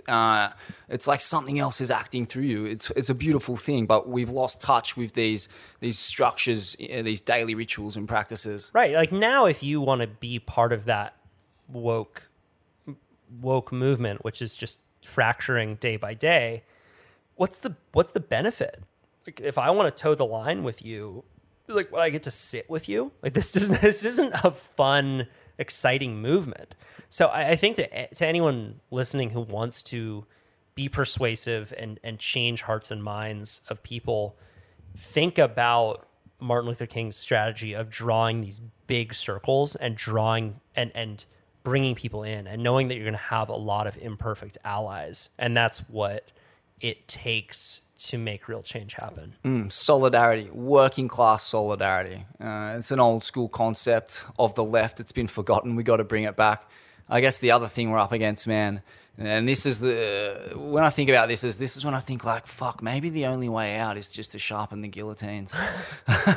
Like, think about it. I've had a couple mates work on super yachts in the Mediterranean as mechanics and as captains even. And, I'm talking like guys who they've been working for, like, tabloid owners in Britain and shit like that, like some of the most influential people in the Western world, and like they've been on boats that have been filled with Russian oligarchs and shit like that. And what I've learned is that at the pointy end of wealth and power on this planet, what the people are doing, what those people with all the money and power, what they're doing, it boils down to high-class prostitutes and fucking bowls of cocaine. They're snorting themselves stupid, and they're fucking the hottest chicks money can buy. And when that loses its luster, they go and they fuck kids like Jeffrey Epstein and whoever was hanging out on that island. These people are fucking reptiles, dude. And when you don't practice any kind of spiritual practice, any service over self, man, it's a miserable existence. And the only way you can feel anything is through like uppers, like cocaine uppers. It's through power and it's through fucking. And these people, this is what they do. And these are the heaviest hitters on the planet because they've just worshipped materialism and consumerism their entire existences. They don't know any different. They're kind of too far down the track to turn back, and they're just nihilistic. They're like, well, I'm going to be fine. Fuck. Like, my family's going to be fine, and I'm going to get to fuck, like, 21-year-old, like, Eastern European chicks for the rest of my days before I, die on the toilet of a cocaine fucking heart attack. Got to get these guys on breath work. Yeah, it's literally, dude. Seriously, man.